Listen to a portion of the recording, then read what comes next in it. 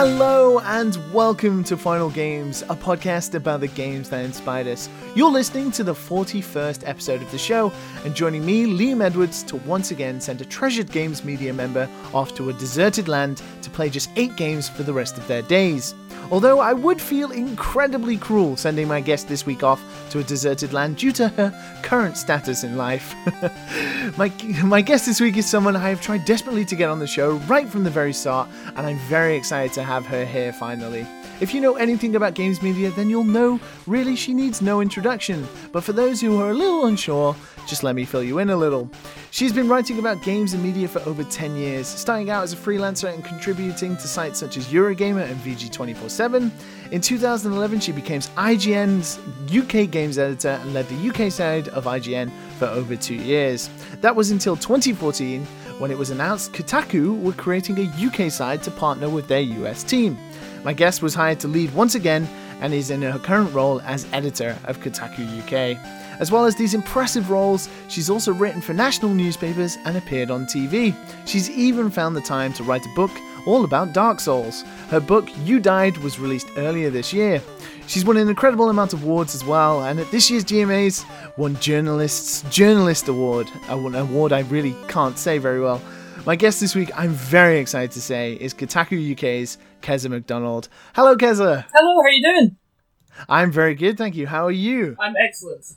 I think we should explain for your dear listeners that I'm currently on maternity leave. Hence yes, I was going to say. The unfeasibility of an island existence at this point. How are you adjusting to life, basically being free to play whatever games you can without having to be ordered to play games instead? It's a weird one. I'm a bit of a workaholic. So I imagine. It's been a little bit strange not having to do anything. But yeah, it's been odd.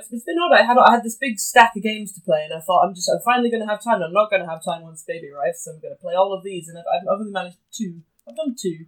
It's not that bad, I guess. What are the 2 you've got through so far then? One that is a forthcoming game that I probably shouldn't say I've played. Okay. And the other is the first Uncharted. The first Uncharted. Out of all the games you could have played, the first Uncharted. That's interesting. It was I decided because I'd never got more than a few hours into any of the Uncharted games. And I started up Uncharted 4 and I thought, I don't know what's going on here. I might as well just play all of them now, I've got time. So I'm halfway through Uncharted 2 now as well.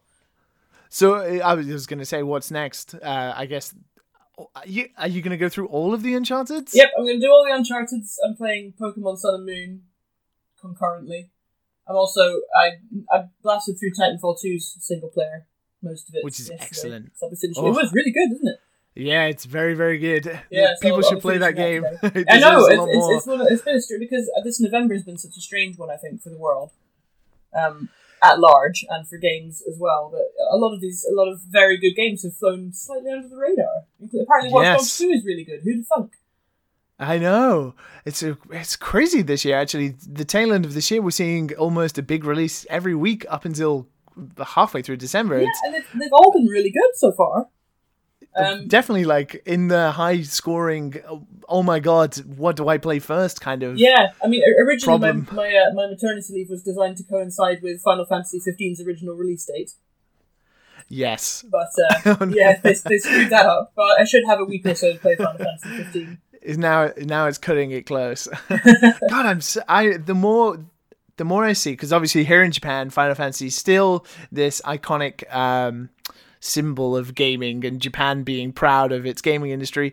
So I'm seeing a heck of a lot of Final Fantasy adverts here, and I get more and more excited with each passing advert, and I'm still cautiously optimistic that it'll be great. So fingers crossed. I've got to say that I'm on the hype train for this one. I just really hope it'll be good. If it's not, it'll be like, yes. Oh, how disappointing. They've spent all the money in the world on it, and it's not any good. Well, it's funny because I was reading it. I don't know what I was reading, actually. I was reading something. It was a quote from Hashimoto at Square Enix, and he was saying, someone asked him about Final Fantasy 16, and I'm thinking, God, I bet that man just can't even think about 16 after how long 15's taken. I think I'll be dead before 16 appears. Well, because it's wonderful to finally have you here and to finally have you on the show. We've been planning this for a long time now. Indeed. Obviously, many things have happened. You are a very busy lady. But let's talk a little bit about you and how you started getting into games before we moved into your final games. So how did you sort of get involved with writing about video games then? Did you always want to do it? Did you just give it a shot once and enjoyed it? Or how's your story start? I'm one of those strange people that decided what they wanted to do when they were 8 years old and then actually managed to do it. You know, most people would have picked fireman or spaceman or pop star, but I picked video games writer. When I was about 8 or 9, I started playing games when I was 7. My parents are a bit older. They were in their 40s when I was born, so they had no idea about games at all, and they were kind of mildly wary of them in general. But I got a SNES finally for my 7th for Christmas when I was 7. Me and my brother. And, I kind of played around on it. I really enjoyed the Mario games. We got Mario All-Stars with it, which is still the best game bundle that's ever existed, apart from perhaps the Orange Box. Yes. But it wasn't until I got a copy of Link to the Past, which is my first Zelda game, the games properly kind of burrowed their way into my imagination. Link to the Past made me think the same way that a good book did at that age. It captivated me like Narnia did, or like Redwall, or any of the other kind of children's fantasy things I was reading. And it was the first time I'd really been kind of intellectually engaged with the game. And then from then on, I became kind of totally fascinated by them. And it lasted all the way through my childhood and all the way through my teenage years. I remember my dad bet me when I was 14 that I'd grow out of it. He paid up on that bet a few years ago, to his credit. After you became the editor of Games website, he's still like, for 8 years. Maybe this phase will pass still, maybe. Yeah. I mean, it was weird because, I started writing about games online when I was 14. And I had this really adorably bad website that I ran with some other internet friends called madgamers.net. Mad Gamers. What an excellent title. And although it was like, it was your typical kind of early video game fan website. There was nothing particularly special about it, but we really loved it and we worked really hard on it. And we had an amazing forum community of probably about 50 or 60 people from across Europe and America who were just really... It was a fantastic online community. And my poor parents, at 14, I'd hold kind of forum meets for Mad Gamers, and all these random European teenagers would just turn up and pitch tents in our garden. And I'd be like, yeah, these are just my friends, Mum, don't worry. And all these considerably older dudes would just sort of arrive from around the place. But yeah, so Mad Gamers was like... That was my first foray, and then I actually did work experience on a games magazine when I was 16, and I got a job out of that. So excellent. Much to my parents' total delight, I quit school in Scotland and ran away to Bournemouth to become a games writer. Wow, you actually quit school to go do it? I did, yeah. I was only 16. I got most of my exams out of the way by that time anyway, because I'd sort of persuaded them to let me do them early. Okay. But so I basically skipped I skipped the equivalent of 6th year, I guess, in England. The last year of school I skipped, but I still had. Thankfully, I had enough exams under my belt at that point. So I worked as a staff writer on that magazine for a year, and then I went to university after that. So I didn't totally skip university, which I think would have devastated my parents if I had. So while you were in university, then were you then had you built up enough that by then you were contributing to places like Eurogamer and stuff like that? Yeah, all the way through university, I was Eurogamer's one of their kind of regular feature writers and reviewers. And what else did I do? I was writing the Observer's game pages at that point. I just did whatever I could, really. I was working my way through university, and instead of having a job at the local co-op, I was lucky enough to be writing about games to earn my way through. So I did work very hard. I mentioned earlier I'm a bit of a workaholic, but I did kind of concurrently manage to keep up journalism and also do my degree at the same time. My degree was a modern languages degree, so I spent a year in Japan as part of it, and also a good 6-7 months in Berlin, which I adored. So yeah, you lived in Nagoya here in Japan, didn't you? I did, yeah, halfway down between Kyoto and Tokyo in the inauspicious part of Japan. But I really loved it over there, and obviously it was I wrote a lot about games and game culture in Japan while I was there, and I miss it actually. This is the first year I've not been to Japan since 2008. This year. And, where do you go back to like Nagoya and stuff, or usually if there's a work trip, like usually someone's making something in Tokyo, so I usually get over there that way, and then I'll usually tack on a few extra days and go back to Nagoya for a little while, or I'll head down to Kyoto. I've still never been to Hokkaido or any of the slightly more far-flung places in Japan, which I still love to do. Hokkaido is basically like going to another country for me. I live in Kagawa, and that is Hokkaido is basically another country. It's so far away. Yeah, I would love to go there. I'd love to go to the South Islands as well, like tropical Japan. That sounds fascinating. To Okinawa and places like that. Yeah, exactly. Especially after playing Pokemon Sun and Moon, because they are incredibly inspired by both Hawaii and those tropical islands of Japan. Yeah, it's nice to piece things together. Up on that vibe.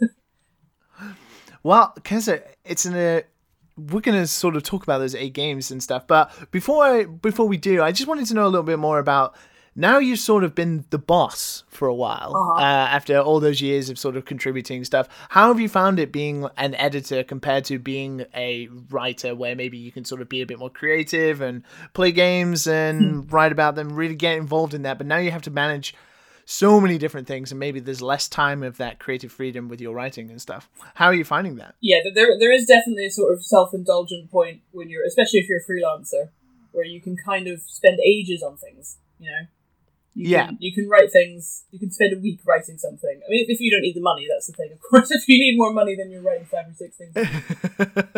But there is a kind of... But the thing is, I think that over time, I became very fast. I'm a very fast writer now.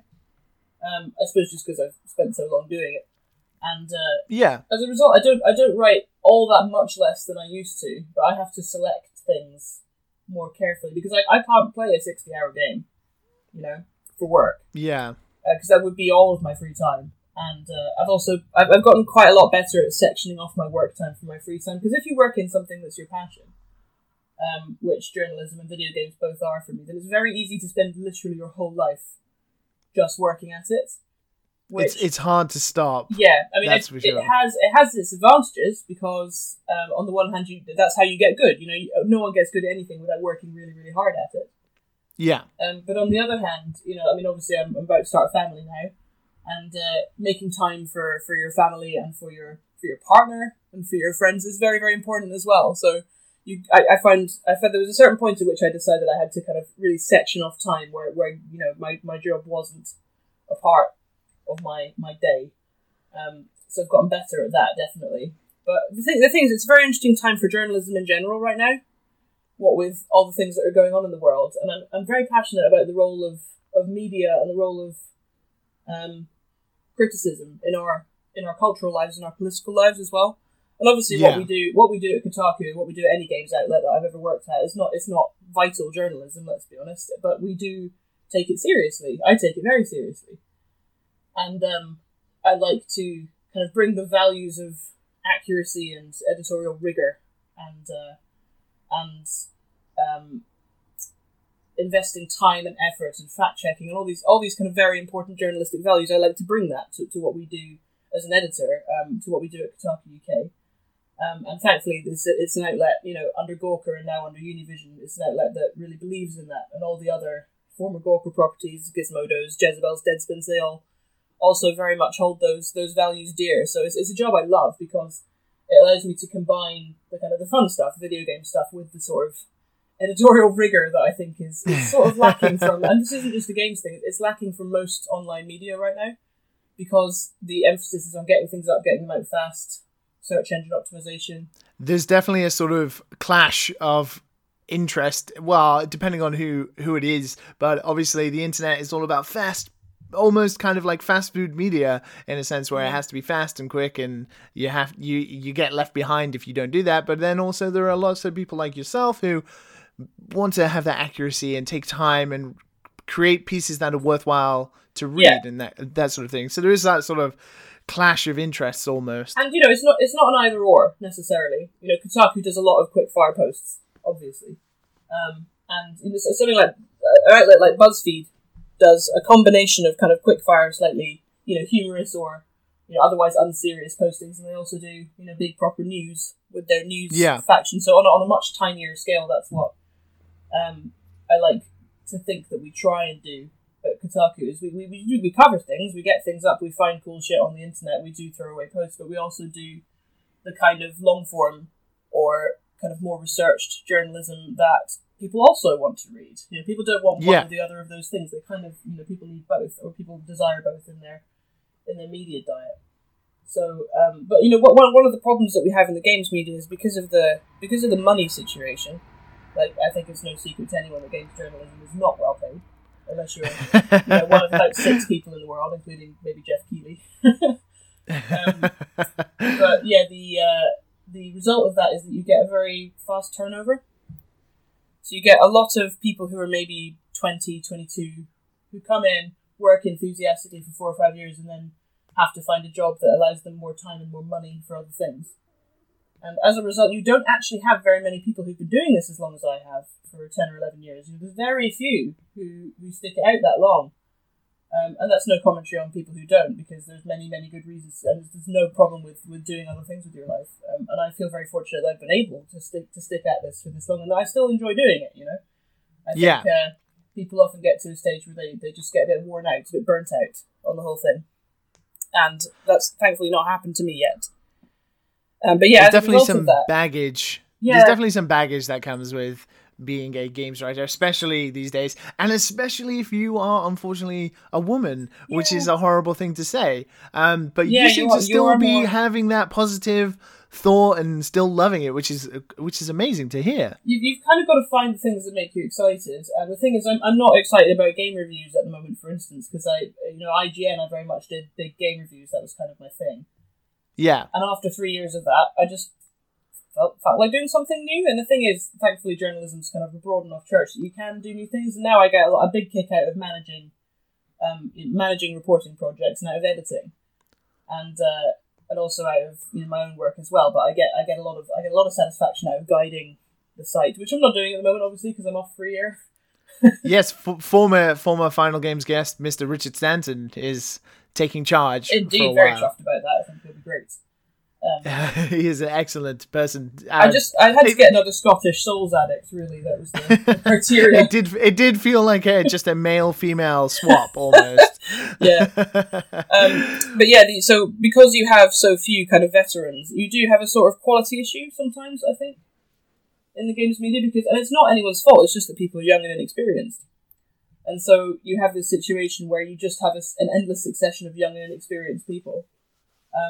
And as a result, you don't get the kind of depth, necessarily, that you do when you read film criticism from a critic who's been doing it for 20 years. Or when you read a restaurant review by A.A. Gill. You just don't get the same kind of depth from a lot of games writing.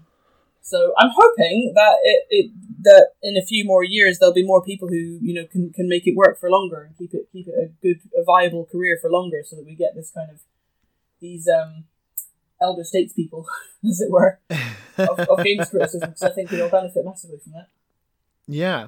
So one thing I wanted to ask you about the Kotaku thing was sort of how much do you work with the US side of Kotaku? Is it almost like two separate? Because I know you're not quite owned by the same people, but you're still under that same name. Do you work kind of hand in hand together, or is it almost like two separate teams? Almost like franchises, almost? Is it kind of like that? It's kind of a mix. At IGN, where I was UK Games editor, it was one global editorial team. And so all of the sites looked the same and had approximately the same stuff on them. For instance, if the Americans wrote something, it would automatically appear on the UK site with no additions or changes. Things like spellings would be different, stuff like that. Anyway, so it was one unified editorial team, and everybody worked as one across the time zones. Kotaku is different. We're a licensed version of Kotaku, so we have independence if we want it, but we also work very closely with the States. So we don't do our own reviews of things. Most of the, 75% of the things that you see on Kotaku UK are the same as what you'd see on Kotaku US, but with British spellings in it.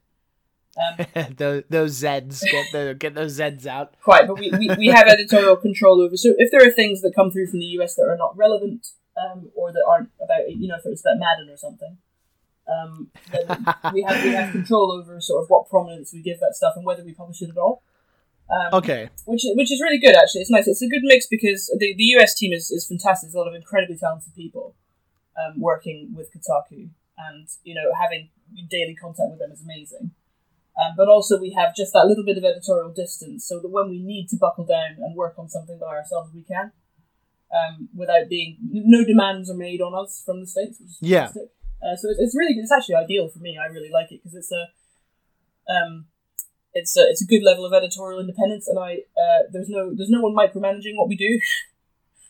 That's always good. It is really good. I hate being honest. I can't stand it. It does sound good because I had Jason on a few weeks ago, and he was sort of talking, not so much about that, but how things work at Kotaku and stuff. And I imagine there's probably some differences between how the US works and how you run the UK side of things. But that's good to hear that you don't get micromanaged too much, because no one really likes that. No one wants to be micromanaged, especially when you're meant to be in control a little bit. It's very difficult. Yeah, but the fact is as well, across the US and the UK, there are differing gaming tastes, and we have different access to different kinds of developer. Yeah. I mean, here, we talk to European and British developers a lot. The Americans talk to US developers a lot, so we are stronger together. You get a more rounded picture. It's that sort of unity where they Stephen might have all those I don't know, people he's built up over the years in the States, and then you have all the people in Europe. We've got some incredible developers over here that maybe the US side don't understand too much, maybe. And it's just that they don't meet them, do they? Because they're the other end of the world. That's true. But a good example, for instance, we broke together the Xbox Scorpio story this year. That was me and Jason, both of us together, using our sources at other ends of the world to kind of collaborate the story. We wouldn't have been able to verify that story alone, either of us. At least not as quickly. So working together, we were able to get that story out, and it was a better story for it. And that happens quite often. It's really good. Excellent. Well, less about games media then, and more about you personally then, because we're going to start talking about your 8 games that you've chosen today. Yay. And it is an excellent list, and I think there's going to be no surprises to the first game that you've chosen on this list, because you wrote a book about it. I did, yes. That came out this year, and yes, with my very talented pal Jason Killingsworth, who is my co-author. He used to work for Edge magazine, now works for Riot Games. Excellent. Well, we're going to listen to some music from this first game then, and anyone who's read the book will definitely know what game's coming up. So why don't we listen to some music and jump into Kez's final games?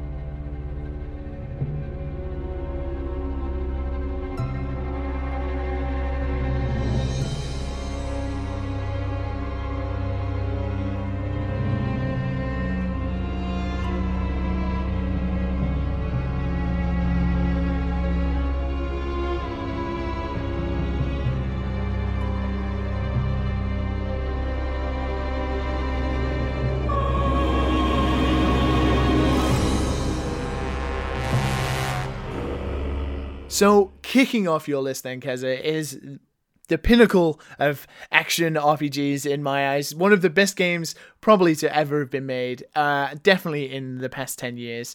Released all the way back in 2011 now, which is incredible to think it came out the same year Skyrim did. That it seems just still so fresh, even though we've had almost 5 games in that kind of series. Released all the way back in Japan in September of 2011 for the PlayStation 3 and Xbox 360.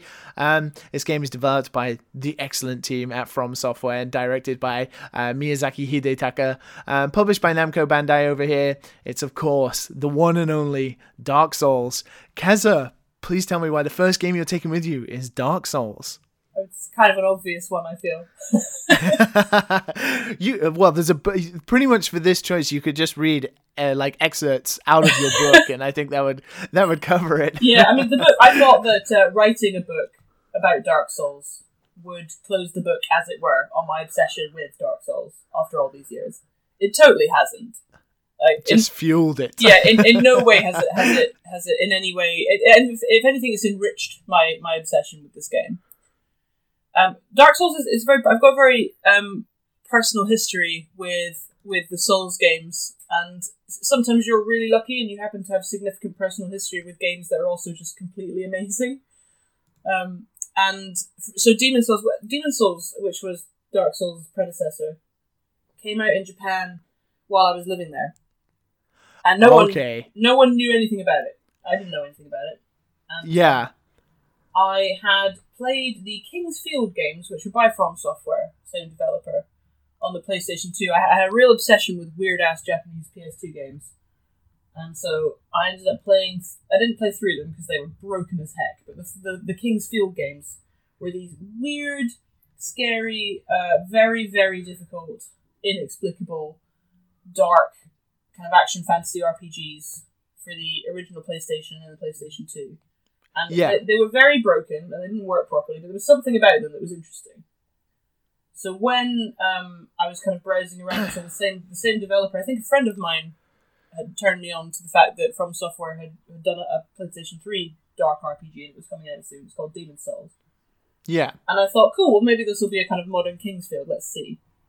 So I picked it up from a Japanese game store in Nagoya, in the Osu shopping district, and I bought it, I took it home, and I couldn't quite believe what was in my hands. Like, after playing it for a few hours, and just... There's that moment with every Souls game where people start playing it, and they're like, what the hell is this? How are you supposed to even? Like, what is happening? And with Demon Souls, that was, of course, even more pronounced, because it wasn't a game anyone else was playing. And I was trying to play it in Japanese as well, which was stupid. But I got there, I got over the wall, and it was just one of the most incredible things I'd ever played. And the ambience, it's just sinking into that kind of... It was like, I think I described it at the time, not very sensitively, as like being in love with a psychopath. But it felt like felt like that at the time. And I was you kind of... It's the same essential appeal as with all the Souls games, in that it's about you triumphing against things that seemed impossible at first. And that's not the only thing that's amazing about Souls. There's many things, and I could go on for hours, and I won't. But the main kind of hook for me on Demon Souls was just the fact that it seemed so impenetrable and so impossible, and you kind of eke your way through it, and the sense of reward for making even the tiniest bit of progress was almost enough to make you burst into tears. Yeah, it's really funny you say this, actually, because I think I've said this on the show before, but not to toot my own horn, but my experience was very similar to yours. Really? In that I didn't buy it in Japan, but a friend of mine bought it on a whim. I don't know why, we as university students, we were buying weird Japanese games all the time. Of course, yeah. We were fascinated by that stuff. A friend of mine bought it, and no one was talking about it. There was nothing about it on the internet. It was just this random game that we found. It looked cool. It's Japanese RPG. Let's give it a go. So he bought it, and he played through it, and he loved it. And he gave it to me, and he was like, try this. And I played the first level. I was like, how the fuck? This is awful. How the fuck do I get anywhere? So I went back to his house, and I was like, how do I do this? This is awful. Why is this good? And then we sat down and we played it together, and there was 3 of us, and we just played all the way through it on a weekend, all the way to the end. And it was just amazing. And it was so annoying because I was writing about games at that time on a sort of amateur level, but I wanted to tell everyone about this brand new game because there was nothing. You were so right. There was absolutely nothing about Demon's Souls. And like I think I'm fairly sure of this. My review was the first one in English. I think so. It was a Eurogamer review. And, yeah. It was definitely before any of the other big outlets. There may have been a fan site somewhere that had something on it before, but to my knowledge, it was the first English language review of the Souls game. And it was funny because I don't know what happened between Demon's Souls and Dark Souls because I don't remember anyone even talking about it at all up until Dark Souls. Yeah. So when Dark Souls came out, I was really excited about it, so I purchased the special edition, but then all of a sudden everyone was talking about Dark Souls, and I had no idea what changed. Well, I mean, partly, I think, without wanting to take too much credit, I think partly the coverage that, Souls converts were doing of Demons and of Dark before it came out sort of forced people to pay attention. Certainly at IGN, I'd managed to persuade the company to do a 24-hour live stream of Dark Souls. It was the first ever IGN live stream, I think. And it was certainly the first one that length. And we did 20. Basically, this is this unknown game. No one gave a shit about Dark Souls. And I managed to persuade them to fly me to San Francisco to sit in a room for a full 24 hours with a bunch of other people and play through it on camera. We only got as far because I mean the space between Demons and Dark. I mean, sometimes if you work in games media, you're very lucky to be a small part of the game's story. And Demons and Dark was that for me. Like, Dark Souls wouldn't have existed if Demon's Souls hadn't made it out of Japan and got this kind of amazing groundswell of support and sold so well on import. Demon's Souls eventually made its way across the world. It made its way to America. It made its way to Europe. That wouldn't have happened without the press. It wouldn't have happened without the fans. And it's rare that you really do make a difference as a games writer in something's fortunes in that way. And, those of us who bought and played Demon's Souls, whether as fans or as journalists, those of us who tooted the horn for that game really did make a difference. And we sort of, the franchise that Dark Souls has become wouldn't exist if that hadn't happened. So it's a very special game for me on that level. Well, considering where the Souls series is now, which is like almost this huge worldwide phenomenon, like considering the type of game that it is as well. Yeah. That's incredible to hear. It must be so special sometimes to hear like people going on about Souls, and you're kind of like thinking in the back of your brain, like, "Ooh, I kind of made that happen." No, of course, you're only ever the tiniest part, but you're nonetheless a part, of that process. Yeah. And, for me, like, it's funny. It was so rewarding to see that everyone else loved it too. When it came out, especially when Dark Souls came out in America. And everybody was like, "Holy shit, this is amazing!" I was like, "Yes, it is."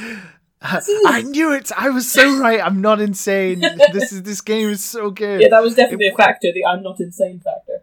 That was quite something. But yeah, I was so excited about Dark Souls, obviously, and at the time when Dark Souls was in development, Hidetaka Miyazaki, who's now head of From Software, is now president. But at the time, he was just this like super like nerdy developer who'd essentially been a coder who just decided to take on Demon's Souls because Demon's Souls was floundering at the company, and so Miyazaki kind of got given it almost to sort of fix it because what's the worst that can happen? It was already broken. It already wasn't working as a project, so he kind of took it over and turned it into that kind of Miyazaki Souls style game.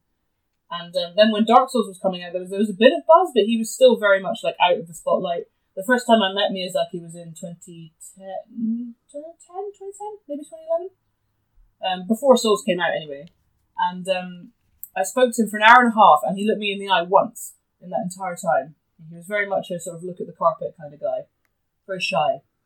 And these days, when you look at Miyazaki, smart blazer, company president, it's funny because I was watching the Golden Joysticks the other day and Dark Souls 3 won, I think it was Game of the Year, I think, and it was like, and here to collect the award is Miyazaki. I was like, Miyazaki's there? Oh, he was there? And he was looking all smart and kind of like a rockstar. I was like, oh, okay, that's definitely how he may feel these days, I think. He's honestly, like, I mean, if I were him, I'd feel over the moon. My weird little game's become this huge deal, and I'm talking to him now, he can't quite believe it.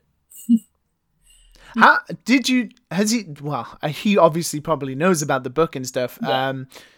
How does he feel about the book? Does it excite him that there's books being written about something he created and he made? I imagine for him that's incredibly exciting. He was very excited about the book. The thing was, when we were writing it, originally we were trying to go through Namco Bandai for kind of access to things. And because Namco Bandai is a giant multinational company, it was just so difficult. Honestly, it was so hard. So we ended up just going to Miyazaki direct, because I had his email address from when I'd spoken to him in 2010, 2011, so I was just like, hey, in my crap Japanese, like, hello, we're doing this book, would you mind helping us with an interview? And he was well into it.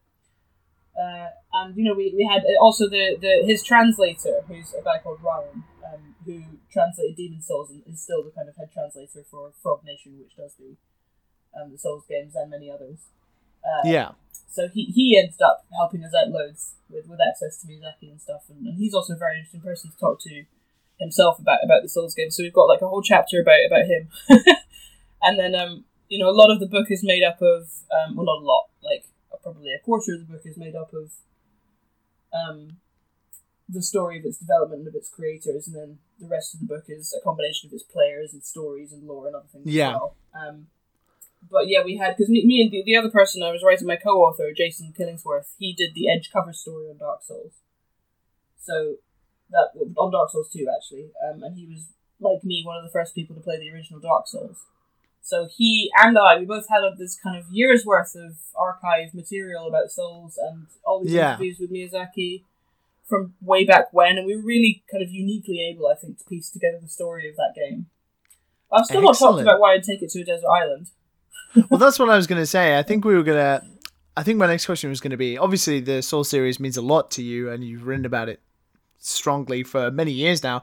But why specifically Dark Souls then? Demon's Souls is where you started, but obviously we've had Dark Souls 1, 2, 3, and also Bloodborne. Mm-hmm. Why specifically would you be taking Dark Souls with you then?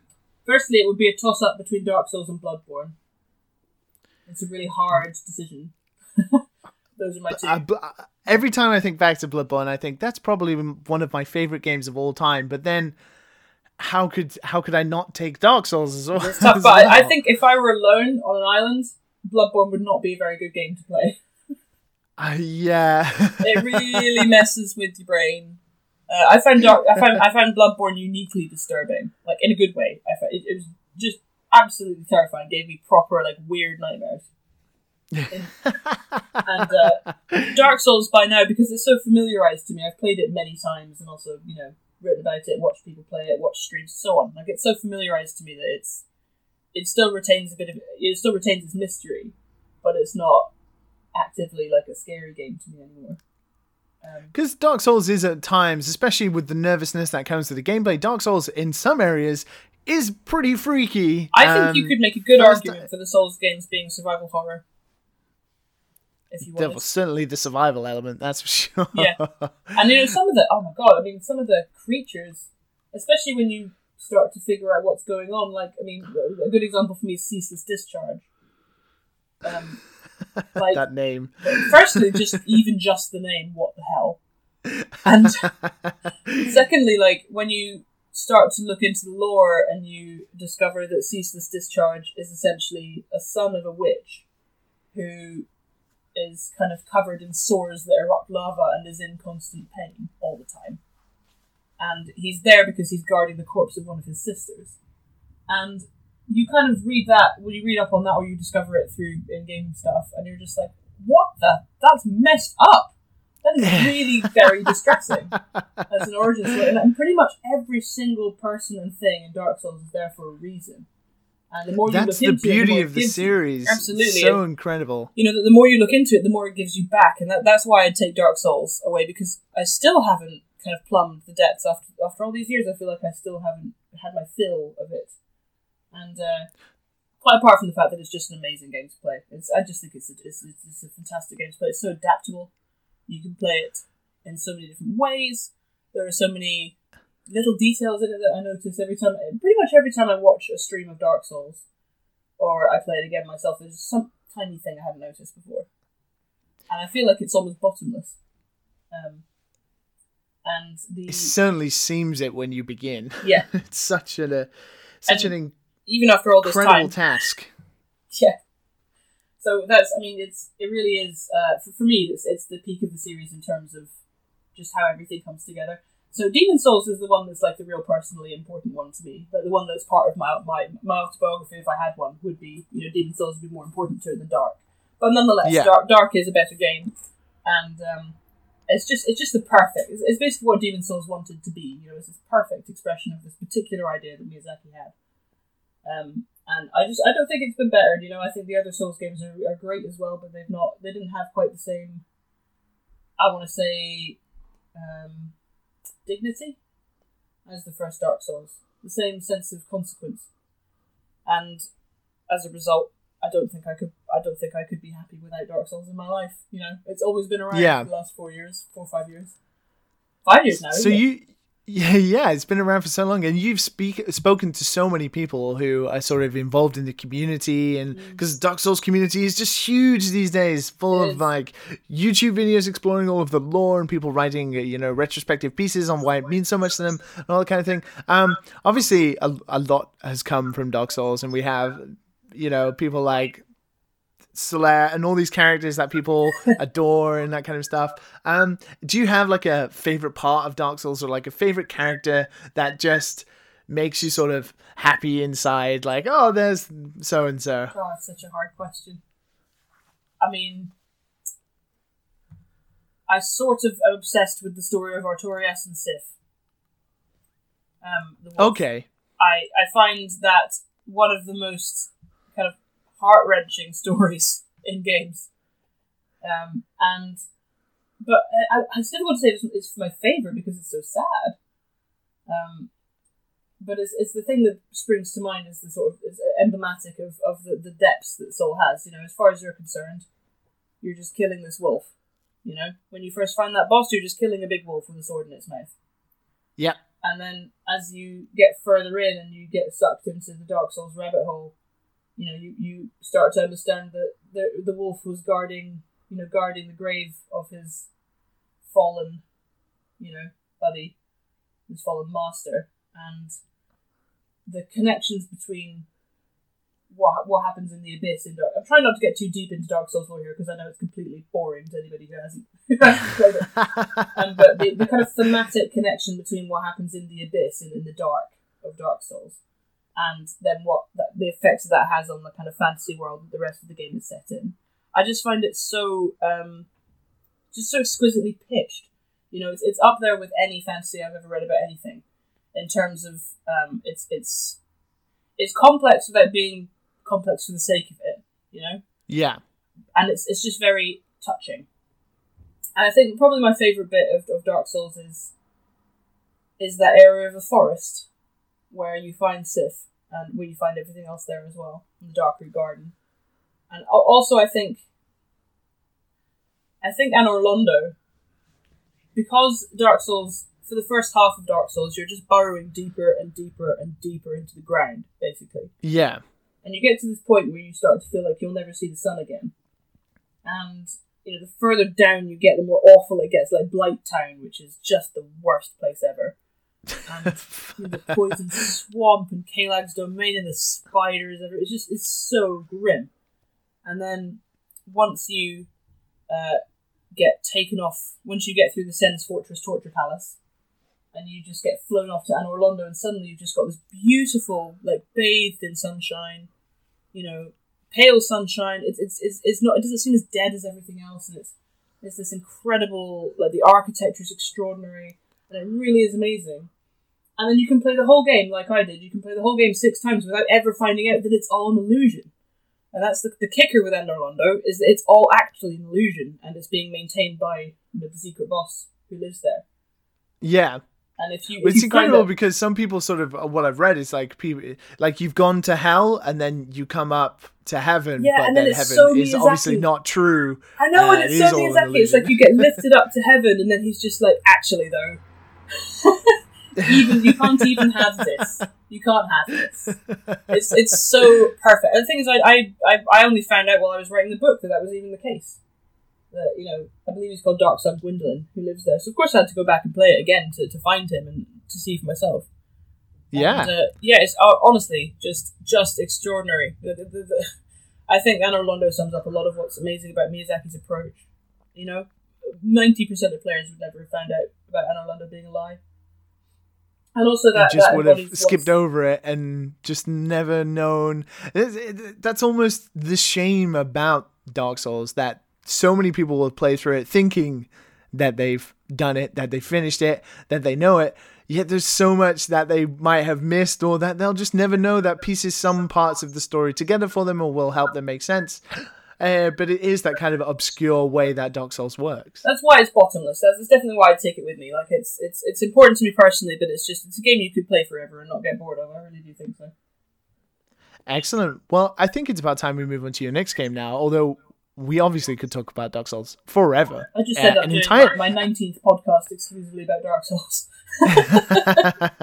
So much so we could probably fill a book. But but I think we're going to change pace now. And we're going to talk about a game that's never appeared on this show before, so I'm very intrigued to hear about it. I've only played it a few times. I've never really gotten deep into it because there were other rhythm games I was playing at the peak of the rhythm fever hype in the sort of West. I live in Japan now, so rhythm games are just my normal day-to-day thing here. But yeah, it's going to be excellent to hear about this. So why don't we listen to some really good music from the soundtrack to this game, and let's dive straight into it.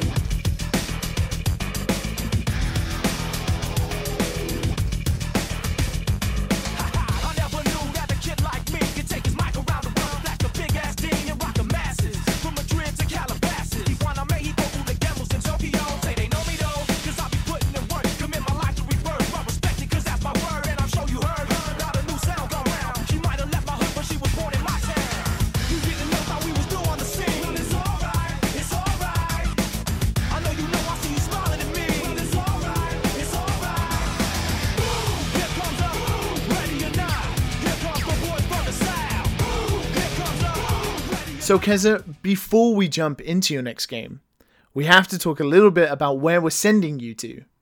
Let's do it. Because it isn't just a deserted place. It's a place from video games.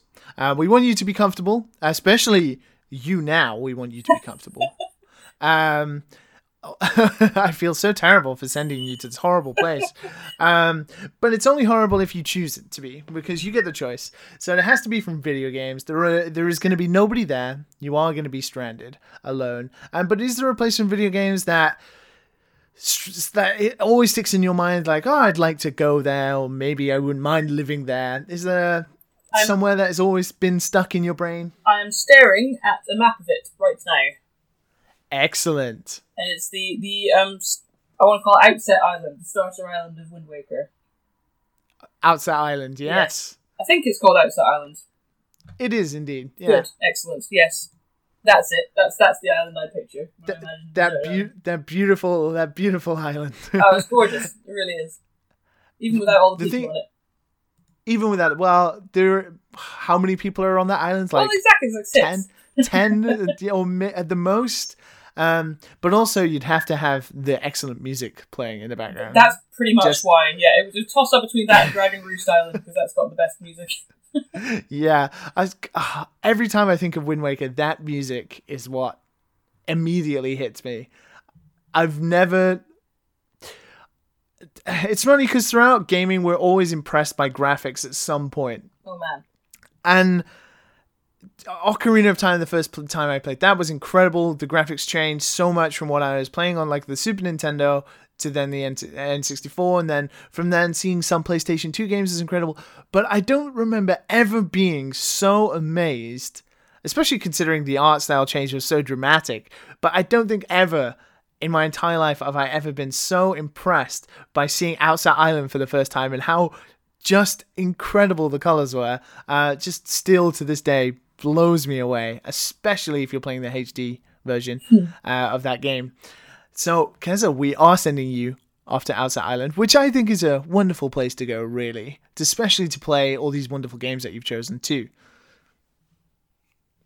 So, the game we're going to talk about now, as I said, is a game I haven't really played too much of, but is developed by Rhythm Masters, Harmonix, who are responsible also for the Rock Band games, published by Sony Entertainment. It released for the PlayStation 2 all the way back in March of 2003, a long time ago. I think it recently had like a Kickstarter campaign for a brand new game for the PlayStation 3 and the PlayStation 4, and was released earlier this year.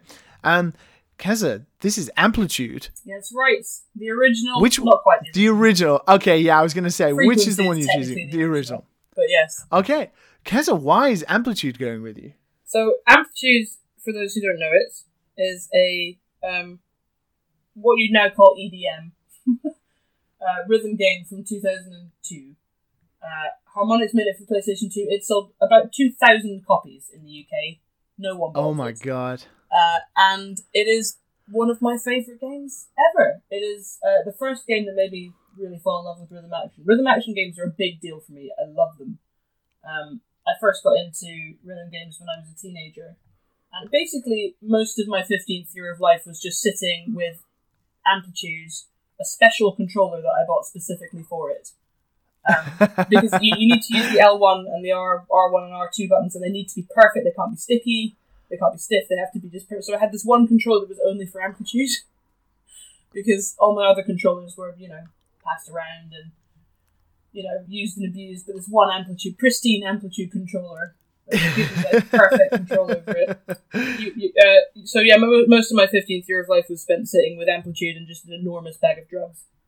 And I've rarely had more fun in my life than I did at that point. And so it's a very, very trippy game. You're a little spaceship, and you have there's 3 buttons, and you basically play the music track by track. So you go kind of from drums to vocal to so on. You're matching the different beats. And the genius of that game is that it kind of taps into this very primal brain language. A lot of its visual language is like long corridors. If you imagine a long, long corridor that kind of tapers off. Lots of bright colours, expanding and contracting geometric shapes. It's basically the kind of stuff that you see when you close your eyes and you're tripping. Or when you're just really tired. If you're incredibly tired, you close your eyes and your brain just starts making shapes. And kind of odd visuals that you get. And so it speaks this kind of brain language that just makes it intensely pleasurable to play, especially if you're very good at it, which I became. I'm still top 1,000 in the world, top 600 in the world as of January, but I've not played it much since January. And the kind of the synthesis that you reach with your reflexes and what's going on the screen and the music it's incomparable. Some people get it from like Ikaruga or from other vertical shooters. I get it from Amplitude. It's that proper like flow bliss.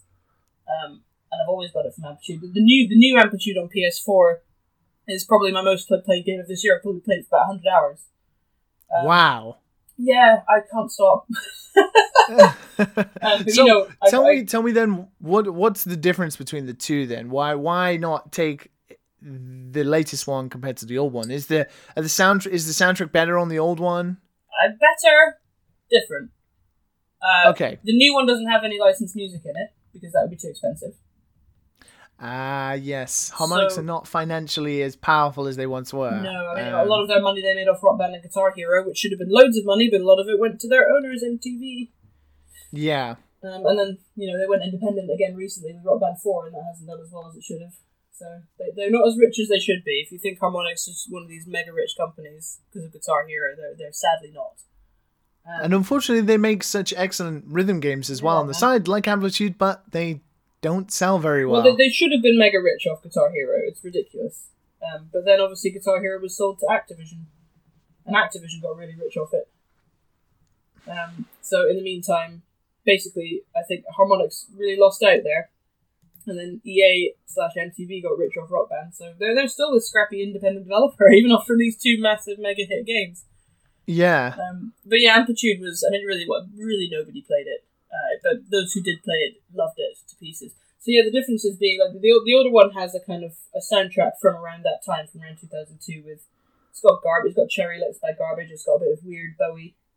It's got Papa Roach, Slipknot. Yeah, it's exactly. So that's kind of a time that I fondly remember. And so I think probably, and functionally, gameplay-wise, they're the same. Like, they're exactly the same. So okay. Yeah, I'd go with the older one. I mean, the older one had online play at the time. Which the new one were you like plugging it in and playing? God, it was ridiculous. Like really? I don't even know I'm trying to remember if the online play was even officially supported. I'm sure it must have been. But you had to go through these insane, like that early generation of online games consoles just did not work at all. You get it to work like 1 in 5 times. But yeah, it was. I mean, the new Amplitude is much prettier. I mean, it's HD and everything. But yeah, functionally, it's the same. It's the same. It gives me the same buzz. So I'd go with the older one. What is it then that makes this game? Do you play a lot of rhythm games in general, or was it just like this sort of standout game? I've played every rhythm game, I think, or at least up until the ones that were released up until about 2008 or 9. So I played Pop and Music, I played Guitar Hero, I played a lot of oh come on, I'm having a total brain blank on the DJ game that's incredibly popular in Japan. DJ Hero here in Japan, it's been a thing forever. It's like one of the first rhythm action games. It's still going. Oh, I can't remember. It's one of the first ever Bemani games. Many... What is it? Oh, that's annoying. Can I look that up? Yes. Pause for a second. It's gonna bother me massively if I don't figure out what that was. It's like Beatmania or something, isn't it? It's something. What is it? I think it's Beatmania. And it was made by Konami. Oh no, it is Beatmania. Yeah, it's totally just Beatmania. Yeah, I was thinking that was the genre name, but it's that as well. Cool. Anyway, sorry. Watching people play that game is incredible. If you ever come to Japan, go to an arcade, go to the rhythm section. Just watch people play rhythm games here in Japan. They are literally like robots. There was a girl who used to play in my local arcade in Nagoya, who was extraordinarily good at Beatmania, like ludicrously. I didn't know how she was doing it, but she used to play on when I used to watch her. I used to literally go to the arcade just to watch this particular person play. Not by myself. Lots of other people were watching. I feel the need to point out it wasn't creepy. But she was just freaking amazing at Beatmania, and watching her was an absolute pleasure. I became obsessed in Japan with this game called U-Beat, which is U-Beat. It's a glowing cube with 16 squares on it. Ah, yeah. So many people still play that game. Yep. Every time I go back to Japan, I'm pleased to see that people still play it, and I got pretty good at that.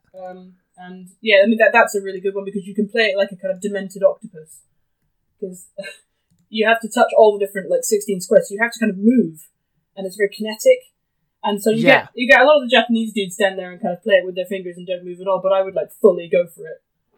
Do the whole mad conductor thing with it. Which I don't know when the last time you came to Japan and played in an arcade. I imagine every time you come to Japan now, you're probably rather busy.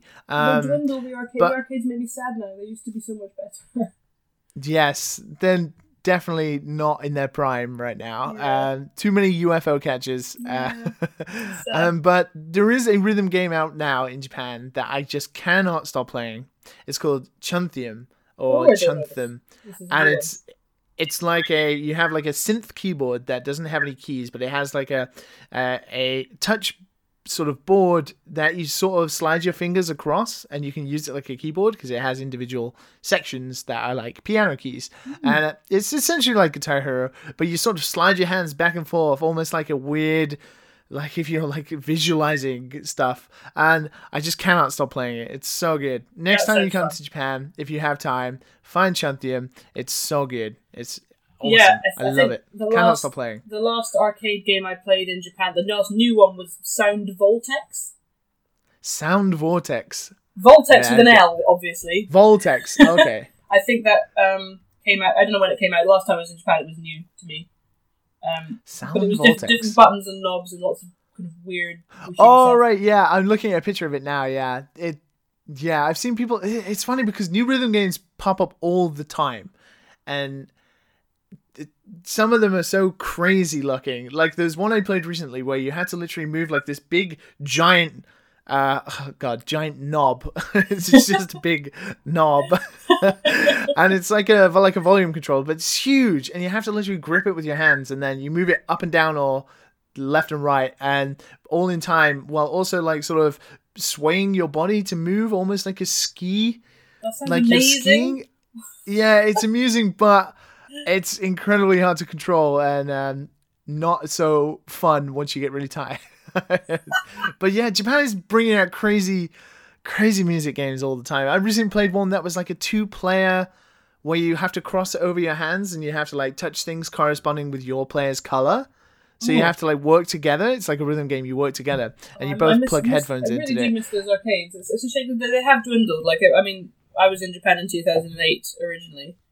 And even then, obviously, everyone was like, oh, the arcades aren't what they used to be. But then the difference between then and now is so huge. It's massive. It's a real Still shame. big business because there are arcades everywhere, but not the quality. The quality has dwindled. I used to have this like ironclad good night out in Tokyo that I'd take people who visited on. If people were of Tokyo Game Show or whatever, I'd be like, right, I got this. We're going on this ironclad great night out. And it involved a special hidden Perikara arcade. Perikara being the mad photo booths that you sometimes see in Japan. And then there's this fantastic old arcade that was on the second floor somewhere in Shibuya. And then Tori Kizoku, which is a cheap izakaya where you can get good beer and cheap beer and cheap food, and it's nice. And then karaoke. That was basically the gold standard night out. And in about 2012, all 3 of the places had shut. And I was like, no, why can't everything stay the same forever? It's really sad. That does sound like, if you ever wanted to know what a Japanese night out is, especially if you're listening in the US and UK, which is you probably go out for a few beers and you go to a nightclub or whatever. In Japan, you hit the arcades, you go to an izakaya, and then you go to karaoke, and that is like the same every time. Oh, do you know what? Going out in Japan is so much better, though. I really do feel like so much better. Because the only option you have, I mean, here I live in the south of England now, and the only option you really have is let's go to a pub. Because nobody wants to go to one of the shit clubs in the seaside. Nobody wants to go there. Yeah. And so in Japan, like everything's open late. Like you can go shopping up until like 10 o'clock. You can still go just have a little wander around the shops if you're meeting someone. The izakayas are they're like pubs, but they have interesting food, obviously. Sometimes I get annoyed with izakayas because sometimes I do miss wanting to go to a pub. If I wanted to go watch the football on a Sunday, whereas and there are very few places in Japan where you can go and just have a beer. Like that's true. Yeah, you have to have your food, and it becomes a big deal. You have to have your food, and it becomes like this long, like an hour, 2 hours, sort of talking with people. Sometimes you can't just go for a quiet drink. To sort of maybe read or something. That doesn't really exist in Japan. Yeah, I did miss pubs while I was there, and of course now I'm not there. I miss everything about being now there. You miss izakayas. Yeah, and things like just weird stuff like the arcades and late night bowling and stuff like that. It was all just the night time in Japan always seemed like this amazing sort of forest of opportunity to me, and weird shit kept happening all the time. It's just literally the only time Japanese people can do anything because they work from like 7 a.m. till 9 p.m. Like everyone does it. So the only time Japanese people ever get to do anything is at night. So that's why it's crazy. If you get on the thing is like Japanese nights out for me, probably because I was 20 years old, but they were always just big. They were big nights out.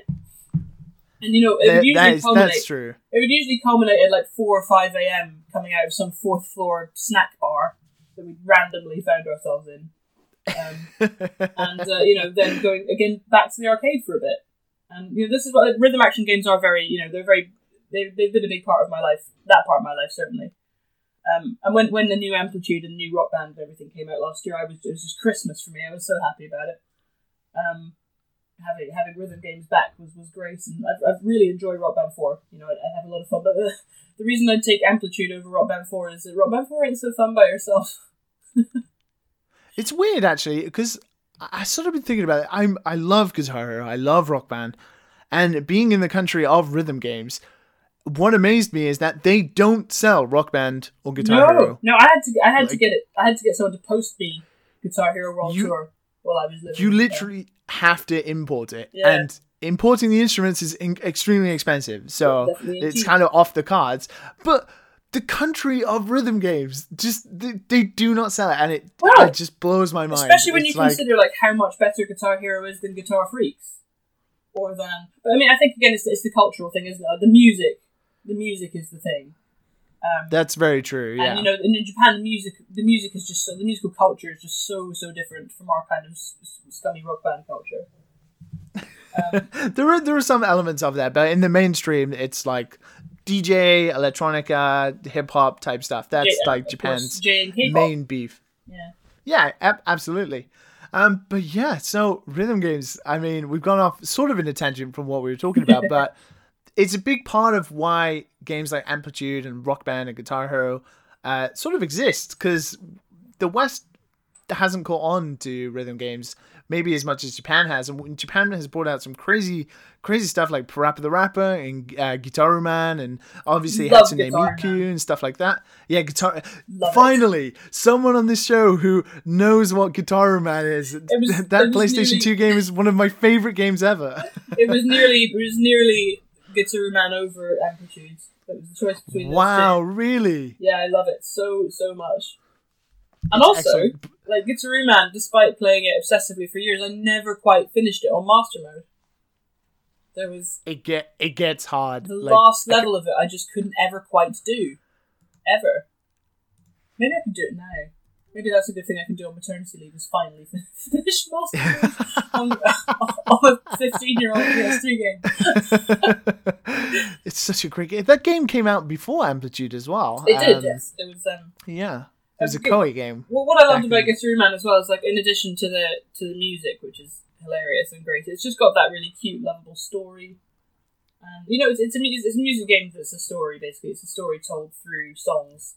Whereas Amplitude is just pure, like, your conscious brain isn't engaged whatsoever with Amplitude. It's literally just reflexes, your eyes, your ears, the game, and you kind of sink into this almost like, I don't know if it's superhuman or subhuman, one or the other. Rez does this for me as well. When you really, really got the rhythm going in Rez, you just forget who you are for a moment. And I've definitely had that recently playing through Chuntham. Like, I just get into the zone. It's like the only rhythm game here in Japan that I can sort of keep up with Japanese people on. Like, I can play it on like master level, nice. and I don't look like such a fool-y Bakagaijin sort of pissing around with games that are definitely out of my level. But I do get into like this zone, and sometimes I break the etiquette of, if there's someone behind you, you have to get off. Like, you get your go, and then they play, and then you swap and you keep going. Sometimes I'll stick in more 100 yens than I should just to keep going, just because I'm in the zone, and people get really annoyed. I really just come to sort of love rhythm games. Like, it all started with sort of with Guitar Hero, and I didn't kind of understand the genre too much of where it come from, and obviously we had DDR back in the day, and then stuff like Gitaru Man and Hatsune Miku, and most recent like the Persona Dancing All Night game, which is an excellent game. That's such a great game. I bought that and not played it. That's one of those ones I pre-ordered and it like arrived at the door, and I was like, oh yeah, and then I forgot to play it. It's really good. I bet it's really good. It's really good. It's the first game I bought when I came to Japan because it wasn't out in the West. I was like, I'm going to get that game. But I think it's about time we move on then. And now we're changing pace all over again, and we're changing genres again. But we're going to talk about a game that we sort of already, tiny little bit spoken about already. So why don't we listen to absolutely excellent music from this next game? And let's dive straight into it.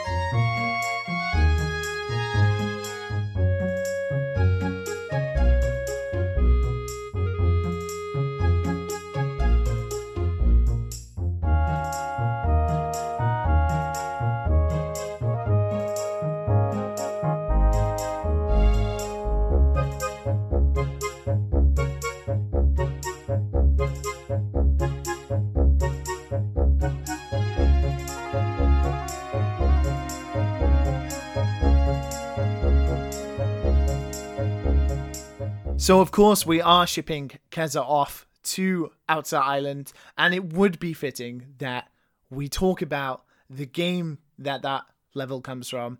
And we've already sort of spoken a little bit about our thoughts about this next game.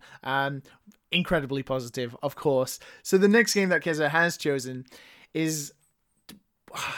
it's up there as my favorite in the entire series. Good It's taste. beautiful and excellent, and it was developed by Nintendo's top team, the EAD team, and directed by obviously Mr. Aonuma, and produced by Miyamoto and Tezuka.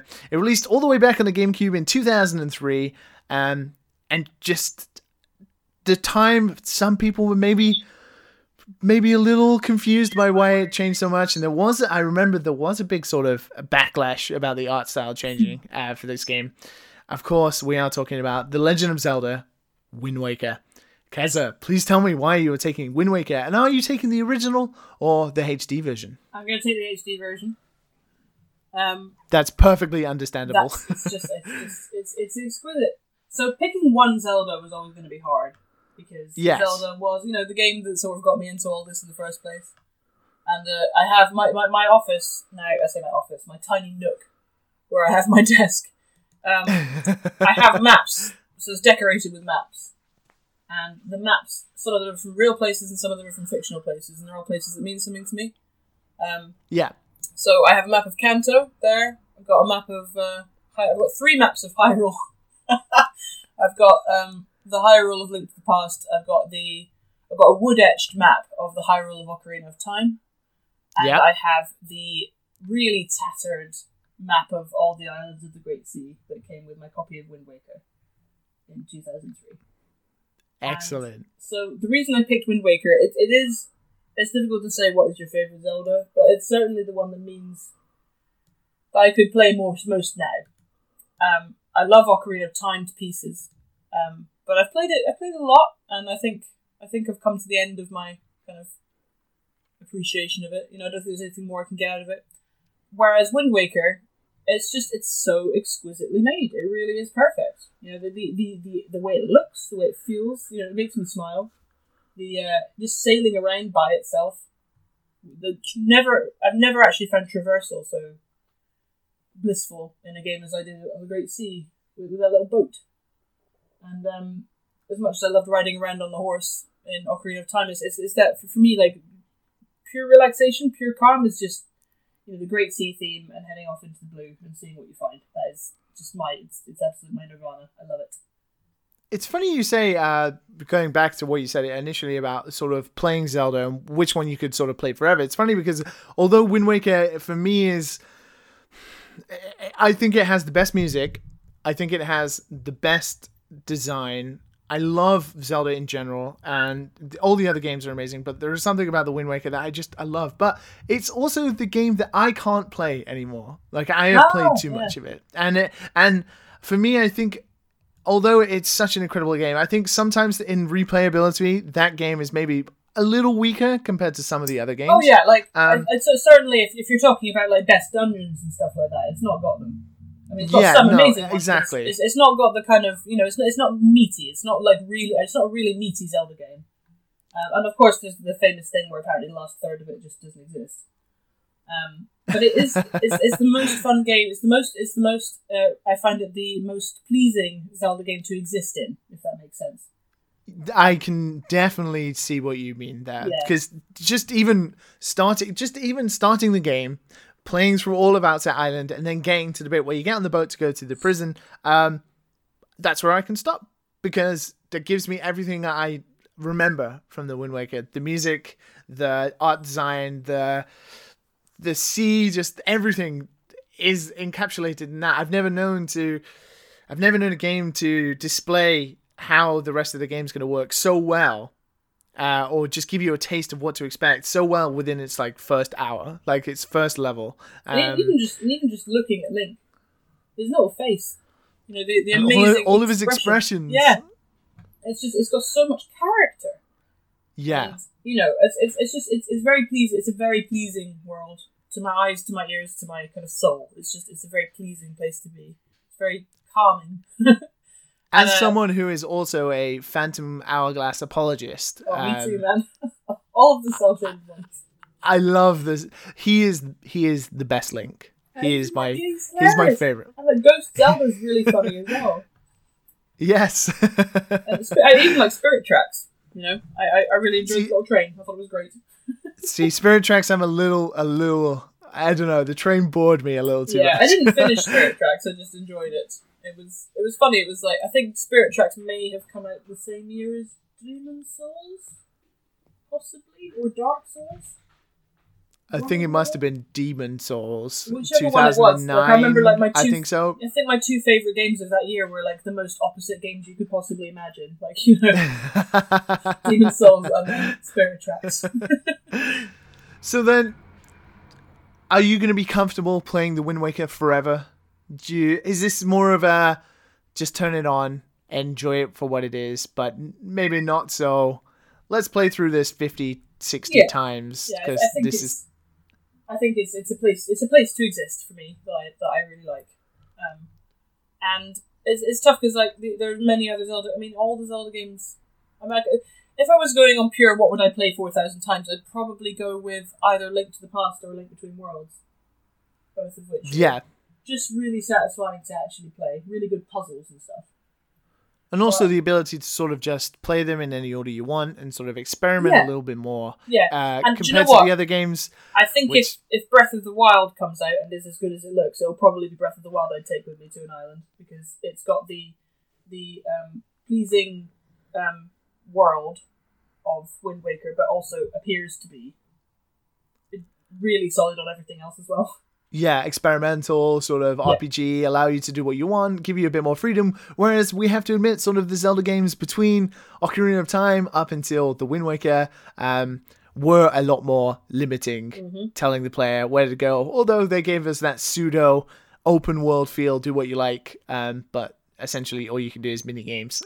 Yeah, I mean, I think the open sea made me feel much more free than... I mean, it's funny, when you play Ocarina of Time now, Hyrule Field seems so small. Yeah, but at the time, it was just like, you know, your mind massive. Was blown. You walked out of Kokiri Forest, and you could, you know, the classic cliche, you could go to that mountain.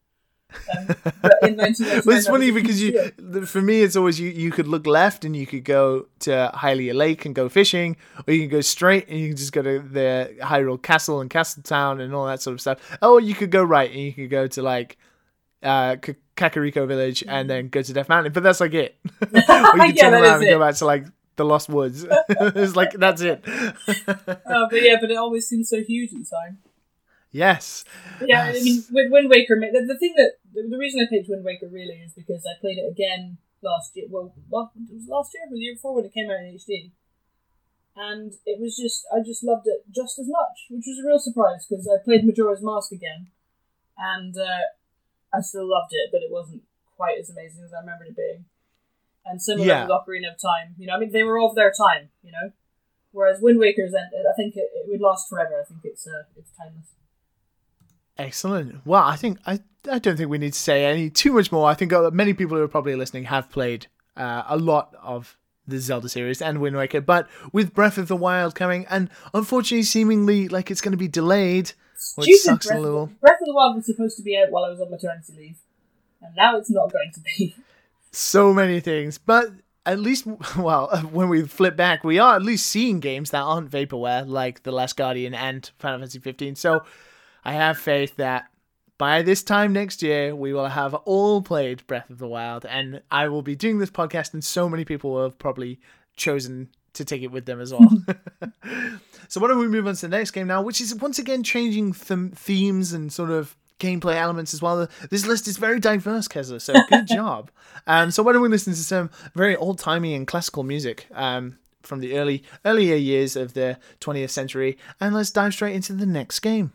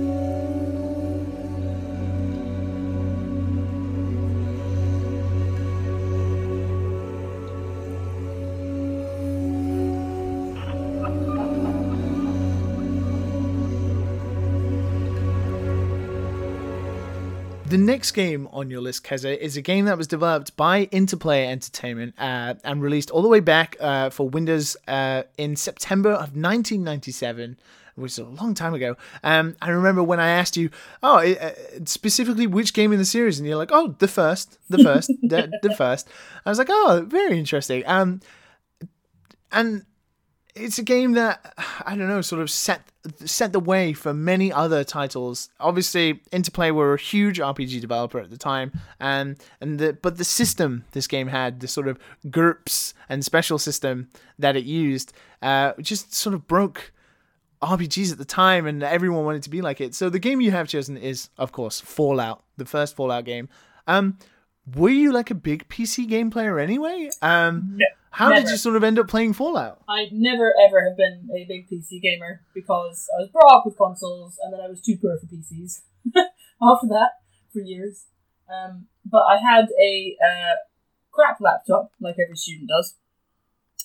So I didn't play Fallout the first until 2006. 2006, wow. Yeah, and basically I decided, well, there's this whole golden era, supposedly, of PC RPGs in the late 90s. Yeah. And I'd never played any of them, and I thought, well, you know, it's useful. It worked on my rubbish laptop, and I did a lot of traveling at the time, still do. So it was kind of something I could play on my laptop on a plane or whatever. And I loved it to pieces. Like, the first Fallout is still the best written game I've ever played. It is very, very, very clever, adaptable, does extraordinary amounts with limited tools. It looks like shit, but that doesn't matter. That doesn't matter to me. So the first Fallout it's mostly, most of the things that you get from it come from how you play, and unlike many modern video games, it's not like play how you want and you'll always succeed. It's literally like you will fuck up 400 times before you find the kind of the way, and you have to play with your build. You know, if your character has no charisma, you're not going to be able to force your way through charisma situations. The game's not afraid to lock big parts of itself off to you, depending on how you play and what your build is. You know, if you accidentally shoot an NPC in a town in the original Fallout, you can never go back there. Ever. You can't. You have to start again if you want to go back to that town. And for that reason, it had an extraordinary replayability. Like, I played through the original Fallout 4 or 5 times, I think, maybe 3 or 4. And the first time I played it, I played my usual kind of thief style, which is my kind of preferred RPG style. And it was really hard to get through the game like that. Second time, I just played a huge brute, which shot everything, which was also quite fun. And then, you know, I think something that exemplifies Fallout's real commitment to role-playing for me is that if you give your character an intelligence value of 1, they literally can't speak. They have like all gobbledygook. Yeah, they try and talk to people and just come up with caveman style, and that really cracks me up. You know, because you can play the game, it'll be really hard, but you can get through the whole game without even being able to talk to anyone. And there were always so many ways to approach a situation, and it was so flexible. And it wasn't like, I feel like in modern games a lot of the time there's all these invisible walls around what you can do. And this is one of the reasons I have an irrational hatred of the Bethesda Fallouts. Because the Bethesda Fallouts are like a buffet. They're like, have all this. This is all here for you. Enjoy. And there's no value to anything you achieve in those games. Because you were always going to win. You know? And although... Okay, yeah. I feel like, I very much like the Elder Scrolls games, even though they're built on the same foundations and have the same kind of attitude, because I love the emergent stuff that randomly happens to you in Bethesda open worlds. It's really good fun. But for me, Fallout is about real hardcore, proper, shit going down. Things are very bad in Fallout World. Things are really hard, and that's reflected in how hard it is to make progress in the game, and how easy it is to die. And the fact is, the Bethesda Fallout has completely abandoned that whole kind of. And also the Fallout 3's first big choice. Will you blow up this town or will you not? It's like, it's not exactly shades of grey, is it? And it's like, why would I anyway? I've just come out of a vault. I'm just trying to find my dad. Like, yeah, why would I be doing this? It's a power fantasy, right? Like, the Bethesda Fallouts are ultimately power fantasies. The worlds revolve around you as Yes. the player and the character. That is the opposite of what the original Fallout was, and Fallout 2 as well. Which, you know, if I can have the two as a double pack, I'd take. If there's a those two. retail pack, then maybe we can swing there. Yep. In Fallout 2 and Fallout 1 have that similar attitude. Just everything is terrible. Everything really is terrible. There are no good decisions. There are very few good outcomes. But it's also wickedly funny. It's so well written. I believe it was written by Brian Fargo, the first Fallout. And I think so, yes. it's witty. It's so funny. You know, and bear in mind, I was playing this in 2006. You know, I wasn't just kind of caught up in the moment. Well, that's what I was going to ask, because I was going to ask, you were playing it in 2006. Obviously, 2006, we were on the sort of cusp of the Wii. The Xbox 360 had been out a year, and the PlayStation 3 was coming. And the games we were starting to see were these huge, big titles. Like, obviously, Oblivion had been out for a year by that time. How did it compare to all these other games? Was it like, were you like, oh my god, why do games even exist when we had this back then? was it kind of like that? Like, oh, fuck other games. Like, this is where it's at. Yeah, I mean, it was more. What got me about it was what it does with such incredibly limited tools. You know, because I mean, it looks. I mean, it's basically it's in this minuscule resolution, and I'm like, I don't understand how the game is calculating all of the different stuff that it's always calculating. You know, with the available memory that it had. You know, because it remembers what you've done, and the relationships between the character that you've built and your actions, they really are consequential. They're properly consequential in a way that isn't just choose A or B. It's like a rich, built-up tapestry of your actions that then completely define the game experience for you. And that's something that games at the time were trying to do. They were trying to make choice and consequence like feel meaningful. And I didn't know that we'd already done it, like way back. You know, we made several games, it would appear, that really give you that sense of choice and consequence and don't make you feel like a toddler. Like, you can have an ice cream or you can have a sweetie. It's not like that. It's a proper, you know... I'm trying to think of a really good moral example from the Fallout games. Oh, there's one in Fallout 2. I think Fallout 2, maybe Fallout 1. But basically, you end up in this horrible shotgun wedding by accident.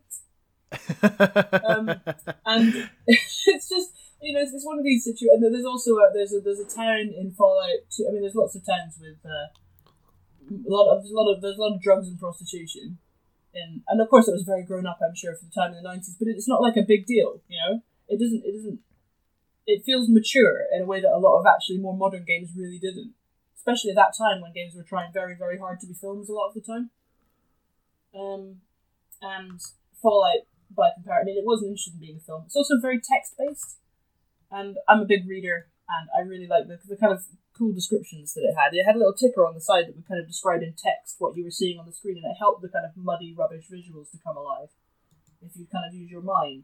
It was more like it felt more like a kind of pen and paper RPG made by humans, you know, where your experience is directed by a storyteller rather than a bunch of systems and algorithms.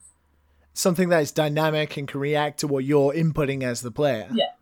And I mean, don't get me wrong, it's quite a primitive game, but it's just got this very rich fiction and really great writing, and you know, the things that work about it are the things that I think are still kind of lacking from big polished games.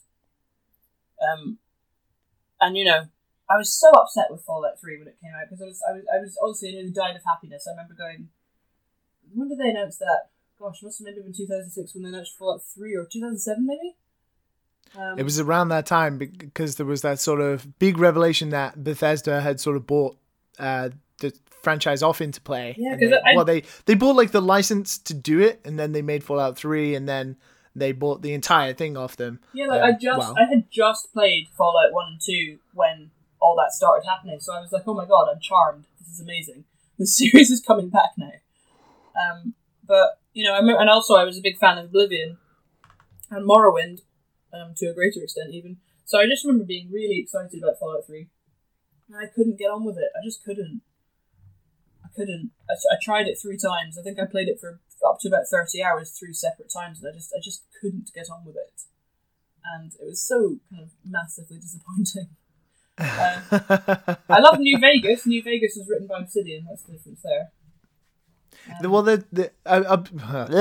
Well, New Vegas appeared on last week's show. My guest last week chose New Vegas, and we sort of discussed about how the difference between the sort of Bethesda games to that Obsidian game, and I don't need to go into that then. the sort of there's sort of just a uniqueness that Obsidian as RPG makers are able to, especially considering some of the Obsidian team actually worked on the first few Fallouts as well. It's almost like interplay. You could so tell.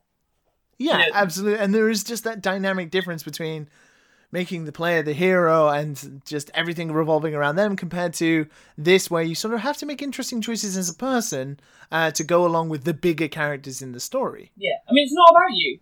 That's kind of the thing that I liked about New Vegas and about the original Fallout. It's not about you, really. You're not the center of the universe. I like games in which you're not the center of the universe. Because so many games are power fantasies, and it gets boring. Where it feels like the world can exist without you. Exactly, my friend. Yes, that's what I like. I love games like that. I'm trying to think of like the Yakuza games. They're some of my favorite open world games, or Xenoblade Chronicles. Most recently, like Xenoblade Chronicles X. Just worlds where all these other things live, and they seem to be able to happily live, even if you're not there. Like nothing will happen to them, or nothing bad will happen. If you're not there as the player. There's another game a few more down my list that also feels that way, so I'll refrain from mentioning it now. Yes, please do. But I think it's about time that we move on to your next game now. And once again, another diverse list and another diverse entry compared to the one we've just talking about. We're jumping back between themes, which is excellent. Usually we sort of go through a person's list and they'll be like, here's the RPG block, here is the platformer block. So this is great to go back and forth. So why don't we listen to some truly excellent music, and let's dive straight into it.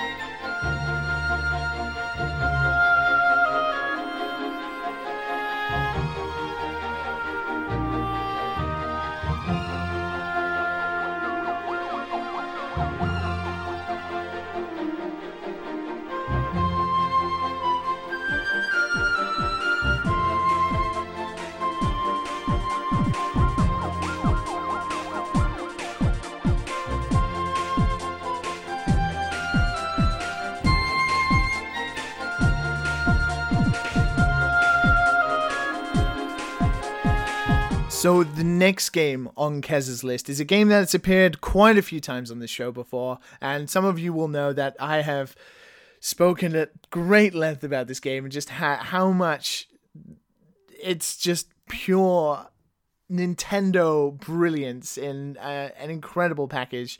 This game is developed obviously by Nintendo EAD Tokyo, produced by Miyamoto. It's actually under the wings of Tezuka and Koizumi, who are two of the big Mario guys these days. It was released all the way back in 2010.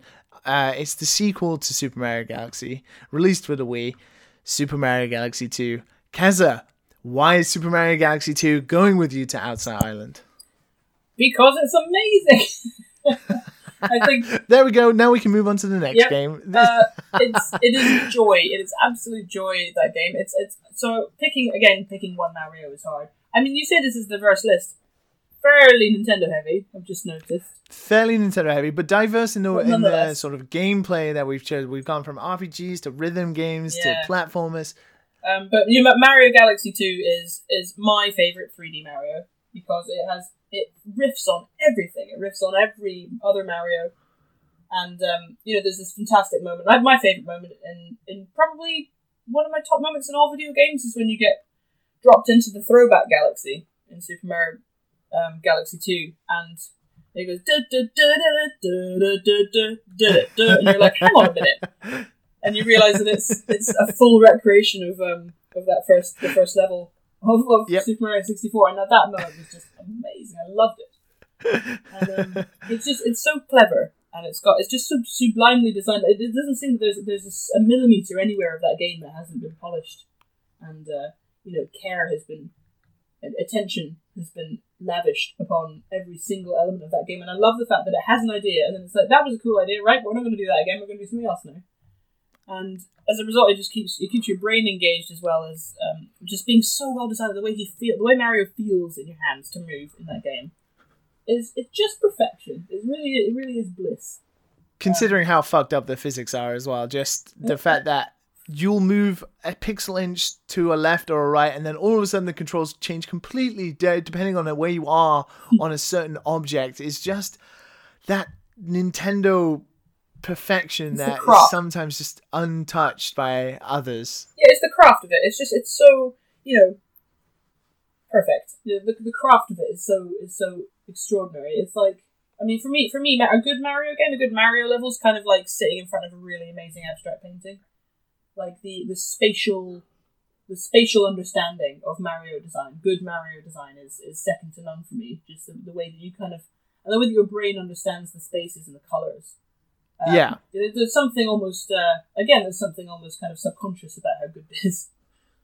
It just feels good. It feels good to play. But then it's also it's so much fun, and it's so creative. It's a really creative game. And I don't think Nintendo has ever given enough credit, really, by people who don't like Nintendo anyway, for the amount of creativity that it exhibits. The Nintendo cliche is, just release the same thing every few years. But they really don't. They basically... nonsense. Yeah, they basically revolutionize it every, I would say twice a decade. They probably revolutionize their games. People get confused between... they just release the same game all the time. No, they just release a game with the same character all the time. The game is completely different. Yeah.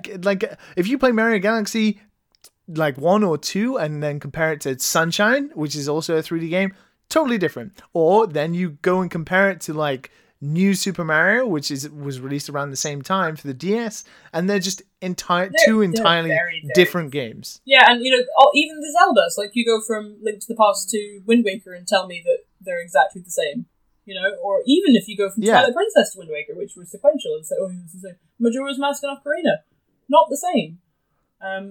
But yeah, I know Nintendo people can seem like cultists to non-believers. Yeah. The worst argument that I ever had with any romantic partner was over Super Mario Galaxy 2, unbelievably. Please enlighten. Why?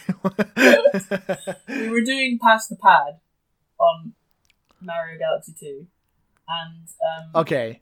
So the rule was that you pass the pad when you complete a level or when you die. So I would complete a level, pass the pad over.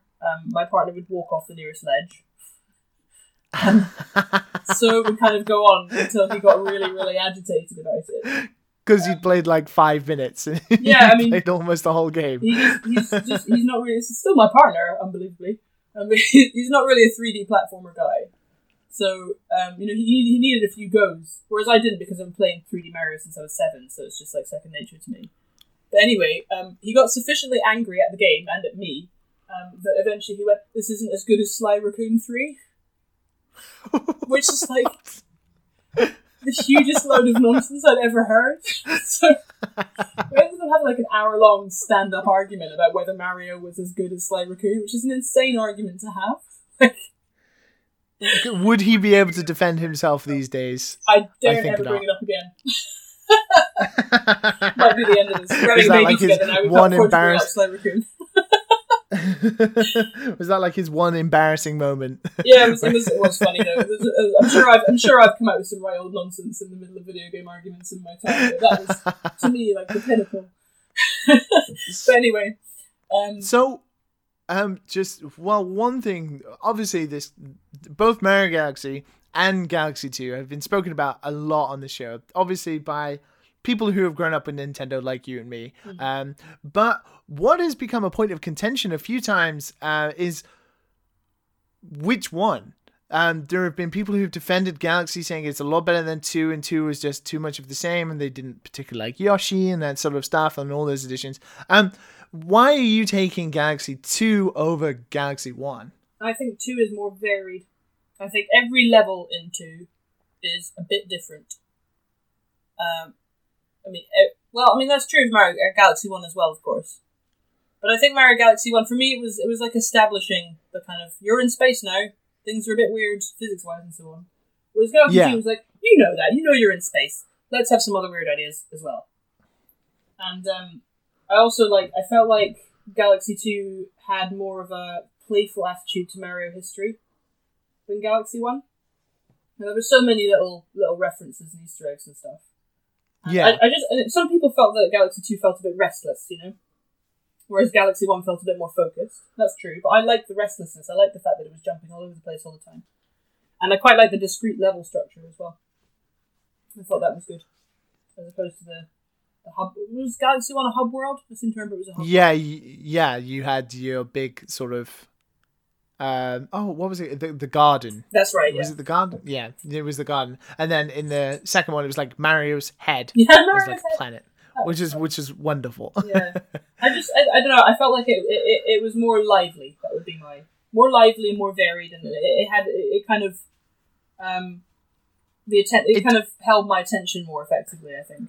Just by It definitely sort of did more because, as you said, it's sort of, you guys know what you're doing. We don't need to go on too much about the physics and the planet thing that was interesting about the first game that we spent a lot of time on. So why don't we throw new power-ups in there? Let's give you Yoshi. Let's see how you do that. And then let's just make a few other levels that are kind of quirky and have new ideas that build upon what we've already tried. It was experimental. I think experimental is the word I'd use for it. I liked that. I enjoyed that about it. So, are we going to see a Galaxy 3, Kaiser? Now, that is the question. I really hope so. Because as much as I enjoyed Super Mario 3D World... 3D Land and World? Whichever one of those. Actually, they were both amazing, so let's just talk about both of them. As much as I enjoyed both of them, I didn't think they had the kind of freewheeling creativity of Galaxy. But maybe they've left it behind. Maybe they're like, we're done with Galaxy now. And that's another That would thing. be really Nintendo sad. does leave stuff. But it's funny, it's actually going back on what I kind of just said, contradicting what I said. It's funny because Nintendo sort of, especially with like the new Super Mario Bros., they did that kind of to death and they kept doing those games. And the new Super Mario Bros. Games were all the same, let's be fair. Yeah, but they've kind of just left Galaxy, strangely enough, to just 2 games, whereas usually they sort of do 3, 4, 5, or 6 in a series. And they keep it going. I don't know whether they feel like they don't have enough ideas to make it. I don't know. Again. I think, it's kind of like, Nintendo does sometimes have a habit of just being like, we're done with that now. Like when you mentioned before the controversy about Wind Waker. Because we'd had Ocarina of Time and Majora's Mask, both of which were, realistic in the way that things were in the 90s, Yeah. And then they were like, no, we're not going to do that now. I want to do this cartoon thing. And everyone was like, meh. But they didn't care. But then they went back to it. They went back with to it Twilight with Princess. yeah. And then Breath of the Wild's very much again veering off in the more kind of, I don't want to say childlike because it's not childlike, but bright. That looks more like A Link to the Past. Although strangely enough, it's hard to compare, but that does feel a little more like A Link to the Past and A Link Between Worlds. Well, I always felt like, Twilight Princess was like exactly the Zelda that I didn't want, which is the emo Zelda, really. The early 2000s. Yeah, the early it really was the emo Zelda, and it's funny because I remember I went to a Zelda fan fest in 2012 maybe, which was being held at Game City in Nottingham, and I went along and I was talking to the people who were there for like an IGN report. Yeah. And a lot of the teenagers who were there, like their Zelda was Twilight Princess. There was an 18-year-old with a wolf Link on him and all sorts. Oh my god. I know, and I was like, whoa, that's your Zelda? Because to me, I've never even thought about people Zelda being Twilight Princess. Yeah, I know, and it was for them. And, these people who are in their presumably very early 20s now, Twilight Princess was the Zelda for them. The one that came out. That's so strange. I know, when they were impressionable, that was their Zelda. I felt like ancient. Man, I only ever feel like someone's first was either the first, and they are old, or A Link to the Past, which is a lot of people's was kind of mine, but then obviously everyone else is Ocarina of Time. Yeah, correct. I've never ever thought about either Wind Waker or Twilight Princess being someone's first Zelda game. And then is going to be Skyward Sword, Oh soon. my. And that they're huge fans of the series because of that game. Yeah. That would be amazing to sort of hear if they play other games in the series, what they think of those games compared to what was their first. It is very interesting because, you know, a lot of our affection for games, and of course for music and books and everything else, is tied very much to the time of our lives that was happening while we were playing them. Which is obviously something that this podcast is really, you know, good at highlighting. It's very interesting aspects of our relationship to games. Yeah. And so when you meet someone who's you know, their Zelda was Twilight Princess, like, my instinct was to be like, oh, but no, it wasn't as good for all these reasons, but that doesn't matter. You know, it's about what it's just kind of condescending in a way, isn't it? Almost like I remember when Twilight Princess came out, I remember I have a fond memory of Twilight Princess, but it was buying it. Like for me it was buying it. The game not so much. Like, I actually really like Twilight Princess in some areas, but it does have problems for me, and it is a little too moody, and I don't particularly like that. I like the Nintendo that is fun and beautiful and colourful, but Nintendo is still good at pretty much doing any genre, so it wasn't too bad. But for me, my memory of Twilight Princess is I had a Wii, but I wasn't allowed it till Christmas.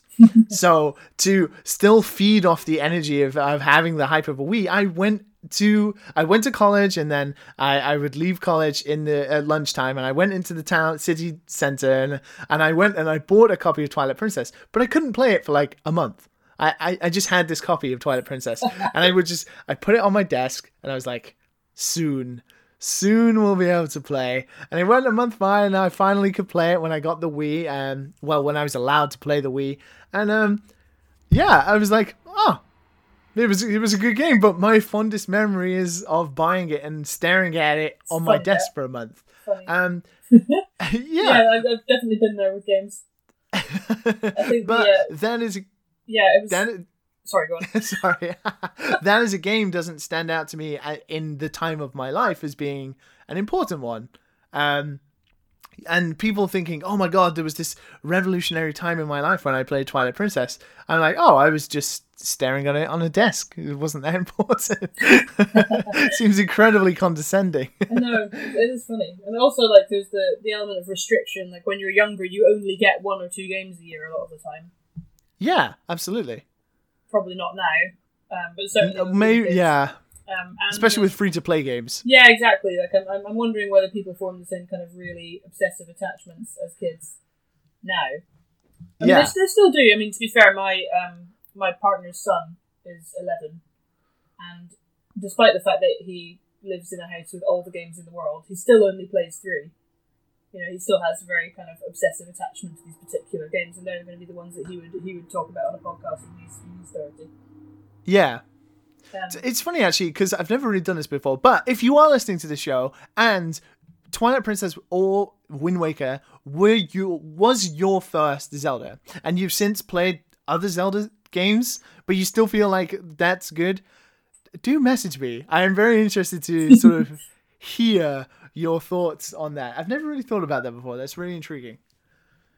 But we are talking about Super Mario Galaxy. Were we? Oh god. Yeah, we were, and not so much about Nintendo. But yeah, Super Mario Galaxy 2, I think we can cap it off. It's just I'm sure you've had lots of other people talk about Mario Galaxy 2. And it's just such a wonderful game. It's such a wonderful series, and I do hope in the future, obviously with the Nintendo Switch, the sort of Mario clip that we got, it didn't look like a planet. It definitely looked like a level, like a segmented level, like in Super Mario 64 or 3D Land and stuff like that. So doesn't seem like that's going to be Galaxy either. But who knows? I had a really weird dream about a new Mario.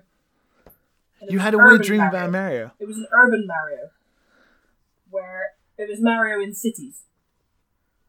So all of the kind of spatial puzzling and all of the platforming was to do with navigating buildings and cities, and like almost it's like a version of Assassin's Creed but with Mario controls is what I had in my head.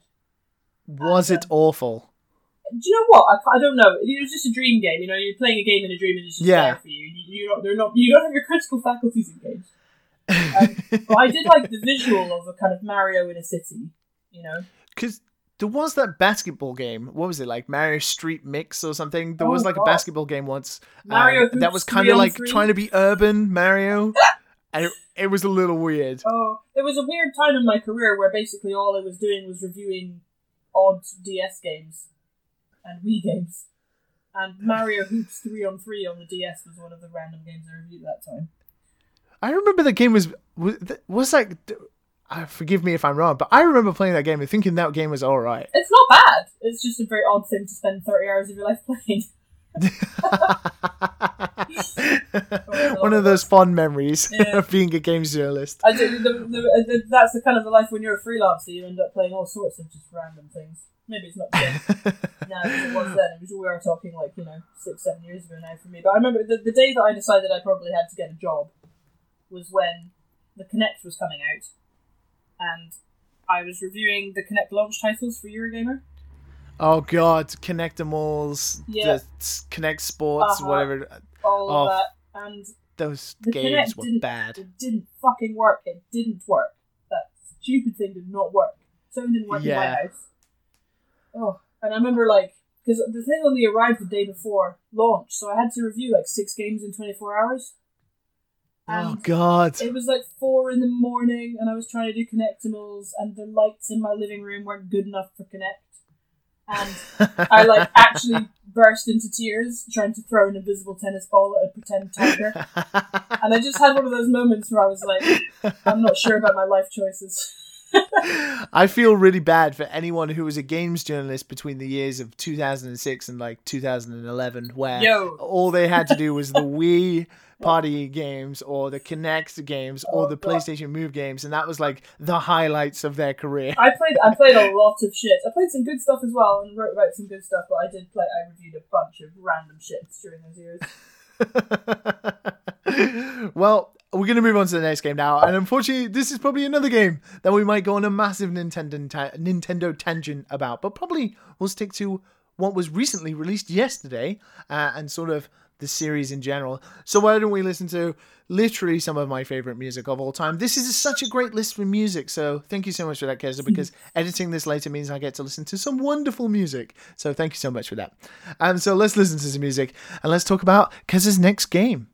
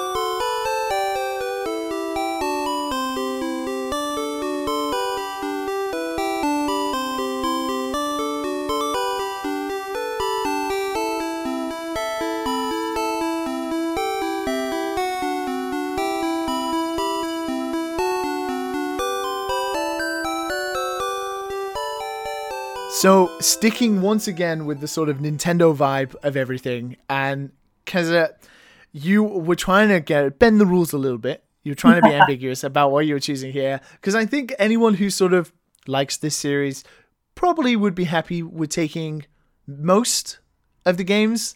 Maybe 1 or 2, maybe don't take your fancy, but pretty much every game in the series is incredibly solid and incredibly fun. And we saw yesterday in Europe, the brand new generation was released, Pokemon Sun and Moon. But we are talking about the very first. But if we are talking about the very first, I want to know which version you would take. We are talking about Game Freak and Nintendo's Pokemon Red and Blue, released all the way back for the Game Boy back in 1996 in Japan, and came out in 1998 in the West. So there was a good 2 years back when games used to take ages from Japan to come back out here. Directed by Satoshi Tajiri and the artist Ken Sugimori. Obviously, we're talking about Pokemon. Keza, which version would you be taking? Because obviously you're taking Pokemon Red and Blue. You can take the Game Boy versions, or you can also take the Game Boy Color and with those games to give them a little bit more life. Or you could take the Game Boy Advance Pokemon Red Fire or Pokemon Leaf Green. I would take Fire Red taking those on the Game Boy Advance, probably. That makes sense. Yeah, I mean, this was a tricky one because I had 3 games jostling for this particular position. They were all quite different. Original Pokemon, Grand Theft Auto 5, and Advance Wars. Advance Wars. Now that's a series that's never appeared before, and I would like to appear one day. So I feel a little bit bad for picking probably the most obvious and most discussed one of those 3. But it's your list, so it's entirely fine. But I was thinking about it, and like, you know, if I had to live forever without any Pokemon game, I think I'd be a little bit sad. I think I would. Pokemon was, I mean, those 2 years waiting. I mean, I was like 11 when Pokemon came out, and honestly, it was just the longest 2 years of my life waiting, and also like trying to pursue, because my parents were not keen on Game Boy. You know, they just about got comfortable with us having games in the house. But the idea of having games that we could take with us, they were like, no, it's too far. So at the age of sort of 9 and 10, I was making elaborate PowerPoint presentations about why I should be allowed a Game Boy.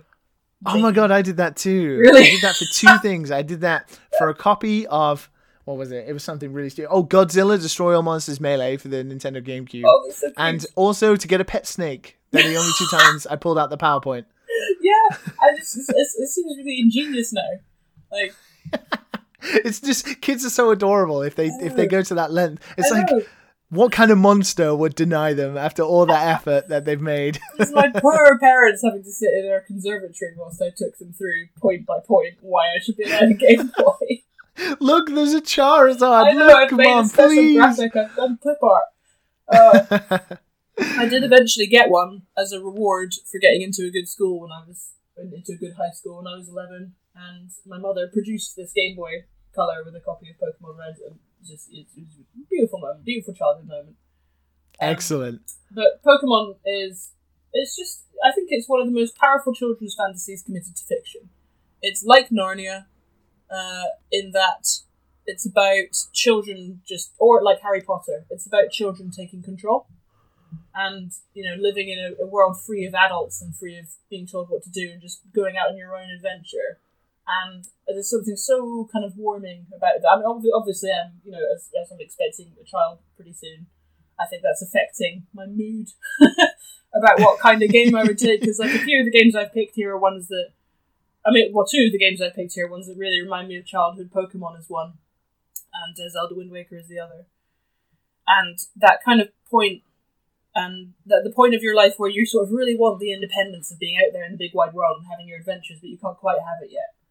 And Pokemon is that in a nutshell. And also, like, it's this arcane series of systems that adults couldn't possibly understand. Like, I remember like knowing all the 151 Pokemon and knowing how they all interacted with each other and knowing all the types and all the stats. You know, it was absolutely arcane. It was like algebra.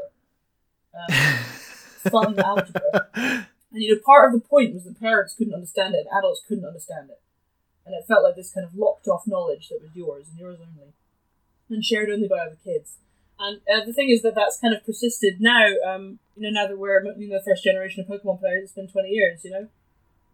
Or 15? How many years has it been? I guess 15. 20. This year is the 20th anniversary of the series, which just makes me feel old, but makes me feel incredibly happy to have existed in this time. Do you know what? One of my favourite things I've ever done in my job was go to the Pokemon World Championships.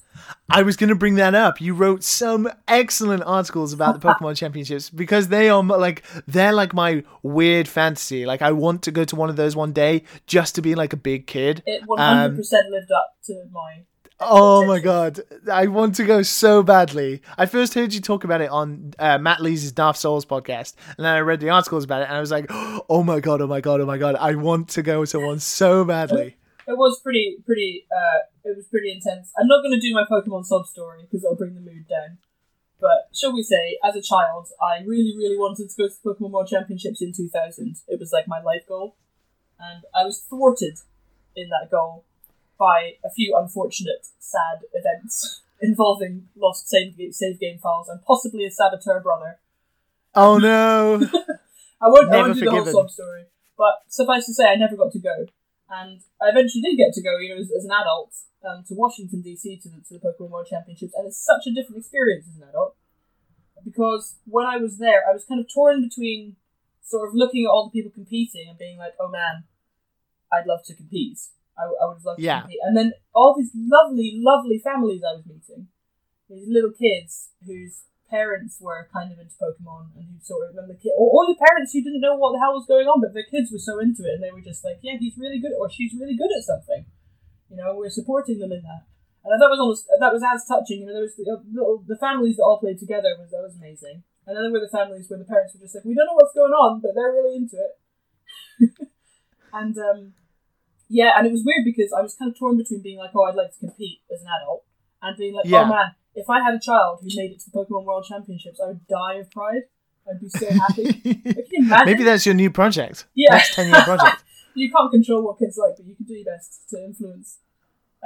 Yeah, my stepson, who I mentioned before, who's 11, remains stubbornly resistant to Nintendo for his entire childhood. Oh my god. It's heartbreaking. I think no son of mine. Yeah, I think as soon as you show a small boy anything with guns in, that's you. You're lost. You've lost the battle. Basically, as soon as he started playing Destiny, which his dad played with him when he was about 8 or 9, as soon as that started happening, it was like there was nothing else. There was no point. You know, he decided that other games were for babies because they didn't have guns in. So yeah, I'm going to be trying my best to force Nintendo upon my progeny, but you can never be sure whether it'll work. But yeah, the original Pokemon games, I picked them because the thing is, Sun and Moon is so good that I might after another 40 hours of playing Sun and Moon, I might say Sun and Moon instead. I was going to say, because I always think now that if I was going to choose one, I would probably have to choose the most recent one, because I'd want to spend a lot of time catching all of the, like, that would be my project. There's more to it, you know? You can spend more time. You know, I felt uncomfortable picking Sun and Moon because I've only played it for 5 hours. But, the reason I was being ambiguous about which Pokemon is it, it's all Pokemon, isn't it? And, you know, the core of it, which I've kind of explained, the kind of core adventure of it, and the core kind of mathematical game of Pokemon, that's the same for all of them. And so really what you're picking is the one that you have the fondest relationship with. Kind of, like for me, I would probably, like, the fondest for me is Gold. Gold means more to me, I think, than any video game ever, I think. Which is strange because obviously so many games mean so much to me, but Gold specifically, I played Red and Blue and I'd really enjoyed them, but Gold is like something I have so many stories about and so many memories about. But then, like Soul Silver and the re-releases of Gold as well, just, I think I'd have to take those versions. They're perfect. They're the pixel Pokemon that I remember so fondly, that have all the Pokemon I like in it. I'm not one of those snobby generation people. I enjoy all Pokemon, but like the first 2 generations specifically have Pokemon that resonate with me a lot in my memory. Yeah. But then at the same time, I'd want to be able to try and get all of the Pokemon in Sun and Moon, like all 800 of them, and just spend my days on Outset Island chilling, playing really good games. It would be a good game to play on Outset Island, especially with the island vibe of Sun and Moon.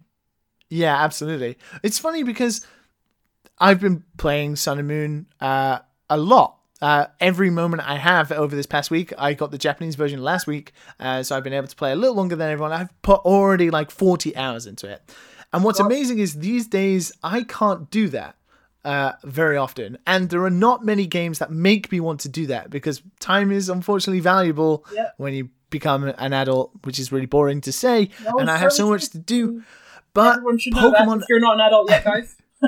Yes, if you're not, unfortunately, it's going to hit you like a fucking train soon enough. But there aren't many games like Dishonored 2. I was playing Dishonored 2 and I was really enjoying that. I would probably play that for stints of 4-5 hours in a row, which is surprising because I don't do that with games. Maybe I'll play like an hour, 2 hours if I have time. I'm like that as well, mostly. Yeah, with the exception of a few of the games on this list. Yeah, but with Pokemon Sun and Moon, it was just Pokemon again, and I was playing Pokemon, and like Saturday, 12 hours passed by and I didn't even realize it, and I was just playing Pokemon. It just has such a hold on me and my horrible nostalgia gland that is stuck in my brain that won't let go. But yeah, it's something just, I feel so incredibly lucky to not only have been part of the Pokemon generation, but to have been there since 1996, It not does feel coming in special. at Emerald or Emerald or Platinum or Diamond or whatever. Just since the start, feel incredibly lucky to have done that. Yeah, I mean, Pokemon Go was also my highlight of this entire terrible year. 2016 being just the worst year ever. Pokemon Go was probably the most fun, heartwarming thing that happened that entire film. Yeah, Because it kind of brought a lot of people back in touch with stuff, I think. The stuff they remember from being a kid. But in a way that was like not regressive. Like another thing that, you know, people who are Nintendo people often kind of query is that Nintendo games are childish, you know? Like they're regressive in some way, but they're really not. Like, I think that, you know, understanding childhood is actually a very adult thing. And a lot of the greatest fantasies that are, you know, for children or about children are just some of the greatest fantasies, full stop. I think that applies to something like Philip Pullman's His Dark Materials trilogy, for instance. yeah, And I think it applies to a lot of Nintendo games. I think their understanding of... I mean, Pokemon's understanding of childhood and the feelings of childhood and kind of the motivations of childhood is very, very strong. And Pokemon Go seemed to kind of bring a lot of people together and put them back in that kind of headspace. yeah, It's- absolutely. Like going outside and it's just doing stuff that you wouldn't do as an adult, really, which is Exactly. like walking around with people in groups and all talking about what you've collected and all that Talking sort to of stuff. strangers who share Yeah. something with you, you know. I just had the best time. There was like that good 4 or 5 weeks in July, August this year where everybody was playing Pokemon Go everywhere. I had a fantastic time. I really did. I thought it was really connected me to people and made me feel happy in a way that games, you know, have the power to do. Yes. And, you know, I mean, obviously Pokemon Go as a game, but it's not about the game with Pokemon Go. It's about and, you know, having been there since the beginning of Pokemon does feel quite special, I think. And, because, you know, games didn't have that much history when I was a kid. And the idea that I'm going to be able to play the kind of things I used to play as a kid with my own children, you know, that's fairly new now. You know, you wouldn't try getting your kid to play a Spectrum game. No, absolutely. You wouldn't be like, oh, hey, here's Fallout 1. Try and work your way out of that, dude. Like, it's not going to happen, is it? But you can give them the newest Pokemon, or the newest Mario, the newest Zelda, the newest, you know. There aren't that many And you can others. play that with them while also talking about the older games that you sort of play, like Super Mario 64 Yeah. or Super Mario World. And that it's kind of a nice thing. It's weird how gaming is still this thing that's been so prevalent throughout my whole life, but still is a baby, really. Yes. It's a very, And very it's young only industry. just that, becoming, like, we're the first generation of people, really, for whom it's becoming an intergenerational pursuit. Like, yeah, parents like with kids, you know, uncles with nephews or nieces, this whole deal. It's becoming intergenerational now. Like, you can, you know, older people understand. And then there is a cutoff, a really firm cutoff at about age 35, where, you know, people who are older than that, it just wasn't part of their kind of childhood culture in the way that it is for people who are younger. Yeah, even like the diehard people who are like the very few who are playing like the Spectrum, the Atari, and then obviously the NES, like that is no older than 45. Like there is just no one above that age who, Yeah. I mean, who unless they got into it later, didn't grow up with that. Yeah, I mean, but there are, I mean, of course, I know many people older than 35 who are into video games, but it wasn't a part of the culture in the way that Pokemon was for us. You know, you couldn't be a kid and not know what Pokemon was. Whereas you could very easily have been a kid and not known anything about the Spectrum or the Atari. Yep. So yeah, it's weird. kind of Pokemon for me kind of encapsulates this really cool period of this cool aspect of gaming that's really emergent, which is that it's becoming intergenerational. I think it's just great. It makes me very happy. And with Sun and Moon, it will continue carrying on, and I'll still be playing it forever, hoping that one day I can go to the Pokemon Championships. Yeah, honestly, if you can ever make it to the Pokemon Championships, it's just so lovely. It's just such a nice time. Excellent. Well, we're going to move on once again to sort of change themes again and switch it all up. No, we're not talking about Nintendo this time. We're talking about a game that has also appeared on this show many times before for obvious good reasons. So why don't we listen to some music from this next game, and let's go into Kez's second to last game.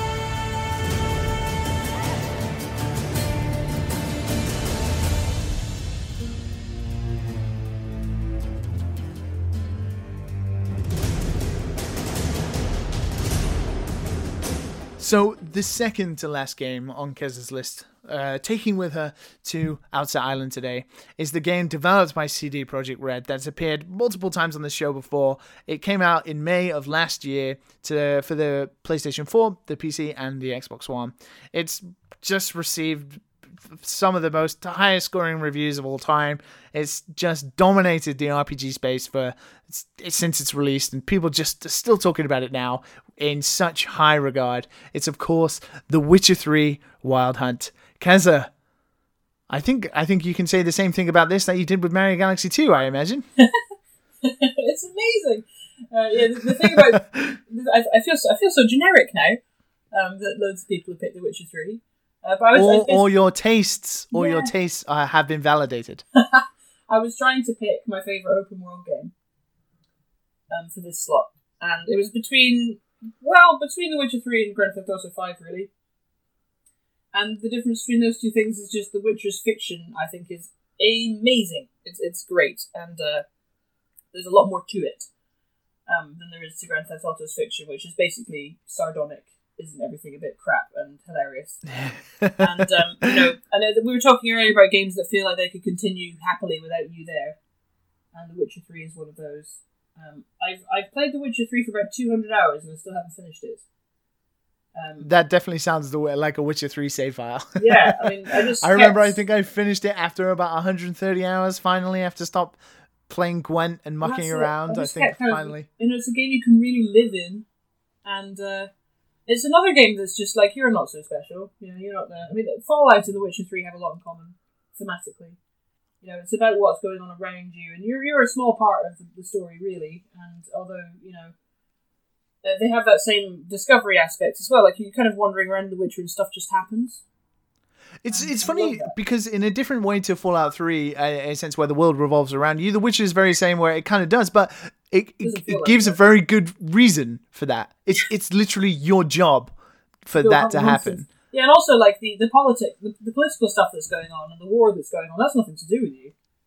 No, yeah. That's just happening. And you don't get to be the hero of that war.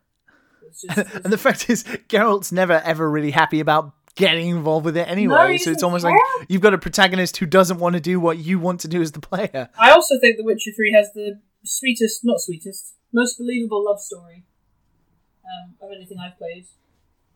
I think that the love story between Geralt and Yennefer is excellent. So you're a Yennefer lady. I am a Yennefer lady. Of course, some people feel the same about Triss.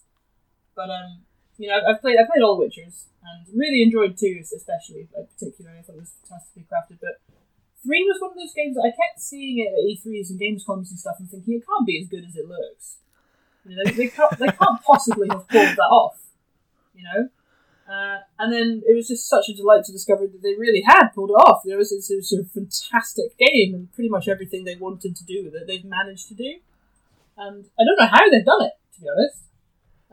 Because it just doesn't stumble in so many places that other open world games always stumble. For instance, narratively, and in terms of thematic consistency, and the feel of the world. A lot of games get the feel of the world right, but they get something else very, very wrong. Like quest design is really bad, or the combat's bad, or something. But Witcher 3, I think the combat system's fantastic. I played it through on Blood and Broken Bones setting because I found that if you play that game on regular difficulty, you can kind of button mash your way through, which is fine. Yeah, it's funny because the combat is kind of the only thing about this game I think that's ever been up for contention. Some people don't like it, and I don't know why. I think it's great. Yeah, and I think that it's very tactical actually, and part of the reason I've played it for so long is because I'm playing it on that difficulty setting, and when I go on a monster hunt, it's really, really difficult. You have to have a proper monster hunt. Yeah, you have to have all the right stuff and all the right research, and then you have to do well in the battle. It feels more like a Souls game to me. The big battles in The Witcher 3 have felt more like Souls battles than like, Skyrim battles. Yeah. And it's also I just really like fantasy, as is probably clear from this. I really enjoy good, proper like elves and blood fantasy. I'm really into it. Yeah, and The Witcher 3. It's so. It's funny because it's a game that keeps on giving as well, especially with the 2 DLC packs as well that were just some of the best DLC packs I'd ever played. It's just really, really good on all levels, really. And, it looks amazing. And stuff like that. It looks so good. And it's one of those games that I'm sort of looking at it and I think, Christ, if I could show my kind of 13, 14-year-old self that games would look like this, I don't think I'd have believed it. And back when you first played A Link to the Past, how mind-boggling that obviously was. And I'm kind of comparing it to Hyrule Field in my head now as well, just how huge it is and how much there is. Is it? Are we going to feel the same in a few years' time? Are we going to be like, wow, The Witcher 3's world was really small? I don't think so, I think we've reached a kind of point in the technology of games where it's good enough now. I think games were always straining really hard against the limits of their technology until about 3 or 4 or 5 years ago. No, probably even, within the last few years, I think games, they're no longer straining against the limits of their technology. If anything, they're sort of free of that. There's a lot of indie games that don't need as much, graphical fidelity. They don't need a team of 100 people coding a system for their battle, for instance. You can make a game now with the technology that we've got, and it will look good and it will play right. Whereas before, even that was hard. Even making a game that looked good and played right was extremely technically challenging. Whereas now, that's kind of the baseline. So the thing is, The Witcher 3 is, like Grand Theft Auto 5, a product of absolute excess on the part of the developer. The developer has just had all the money and all the time that they've wanted to make what they've made. And the difference that makes, compare that to a game that's been squeezed out in 2 years. And you really see what development time does, and it makes you appreciate the craft of development more, I think. It made me appreciate it.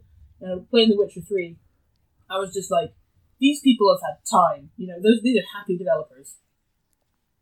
And it's funny because CD Projekt Red a few years ago was such a small team, and so small, but obviously the faith that they gained through the quality of The Witcher 1 and then especially The Witcher 2 for Warner Brothers and Bandai, who were supporting them as publishers, just sort of gave them, and the money they had, they were just like, no, we're just going to take our time. We're just going to make this game as perfect as we want. Fortune off of Witcher 2 to be able to do it. Yeah. I'm so glad they did. And I think Grand Theft Auto 5 is like that as well. It's just Rockstar does not shortcut. They don't take because they can afford not to, and that's a luxury almost nobody else has. Yeah. We spent a lot of time working on that game. Yep, and it creates this kind of an almost unrealistic level of attention to detail, and we can enjoy that as players. Lucky us. How brilliant. And it's weird because, unfortunately, these days, it's less and less we see developers who have time. Even really, really big developers, still, due to how much games cost financially, it's too much to spend 3-4 years playing a game. So you have to push stuff out. So we're going to, unfortunately, it looks like we're going to see less and less of this. I think so. Which makes The Witcher... still do it. Yeah, but it makes The Witcher 3... all the more special, almost. I agree. I think it's an artifact of its time in a good way. And and when you look at something like The Last Guardian, which was not in development for several of the however many years it's been, it was on hold. Yeah. And they must have just got to the point where they were like, this is too expensive to release. It's got to be cancelled, basically. And then it obviously was rescued down the line. But you wonder how many games that happens to. I mean, lots. If you work in so many, you realize it's lots. But you just get to the point where it's actually more expensive to finish the game and release it than it is to just cut your losses. Game development and the games industry is just such a... I'm sure Jason Schreier talks at length about that. Yeah, well, I was a part of the GTA 5 development for 3 years, so I sort of seen this firsthand. This sort of stuff, and unfortunately fortunately enough, Rockstar are, financially able to pretty much take as much time as they want with anything. Yeah. Red Dead Redemption 2 has been in development for a heck of a long time. Mm-hmm. As you can imagine, most games that you probably don't even know about are right now that could surprise you one day. So hopefully we still see these small nuggets of AAA titles that just come out and are just spectacular, like The Witcher 3. Here is hoping. Well, I think it's about time we move on to Kez's next game, which is a game in itself that feels massive and huge and gives that AAA experience, in my opinion. But for some reason, they're able to pump out these games quite often. So why don't we listen to the next music from the next game, and let's dive straight into Kez's final game.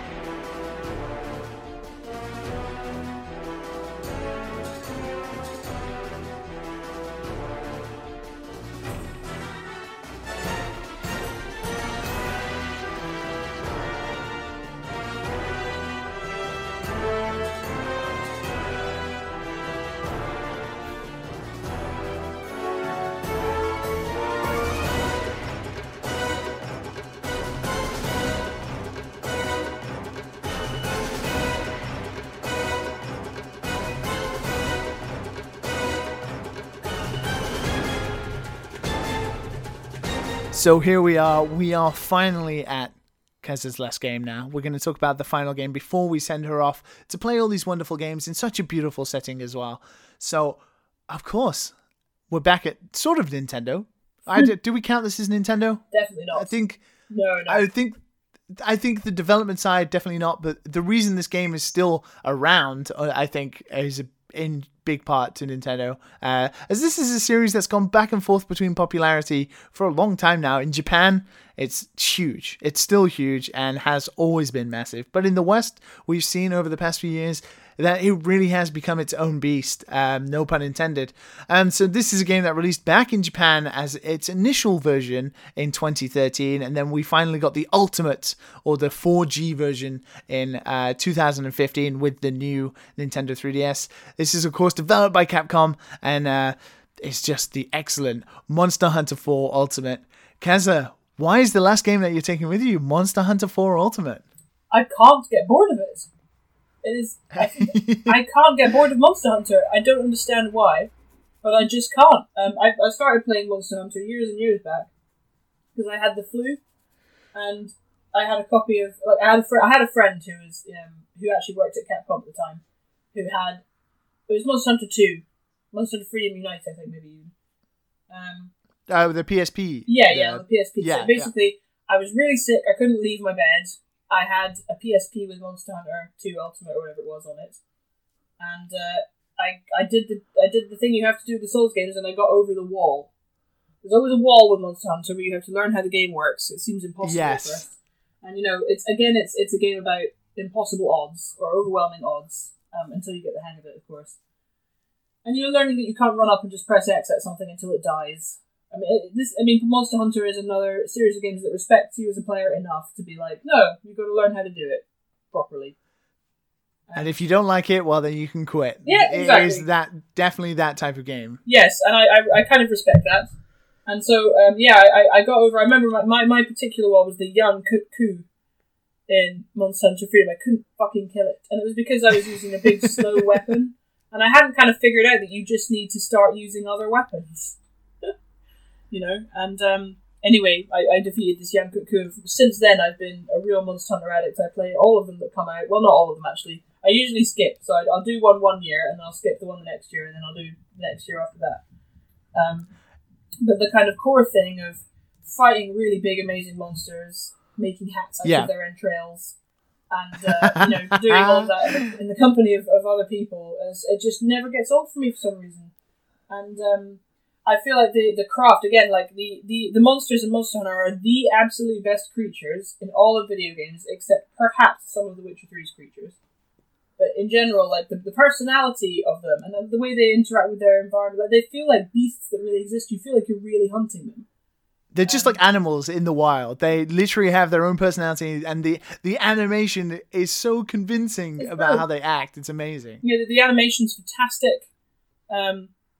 The way that they behave when you're watching them and you're not fighting them, they're believable animals, and I kind of love, Pokemon's another thing that taps into this, but I'm really into the natural world. I like animals a lot. Yeah. And I get a real kick out of the creatures and kind of their habitats and things, and how believable they are within that setting.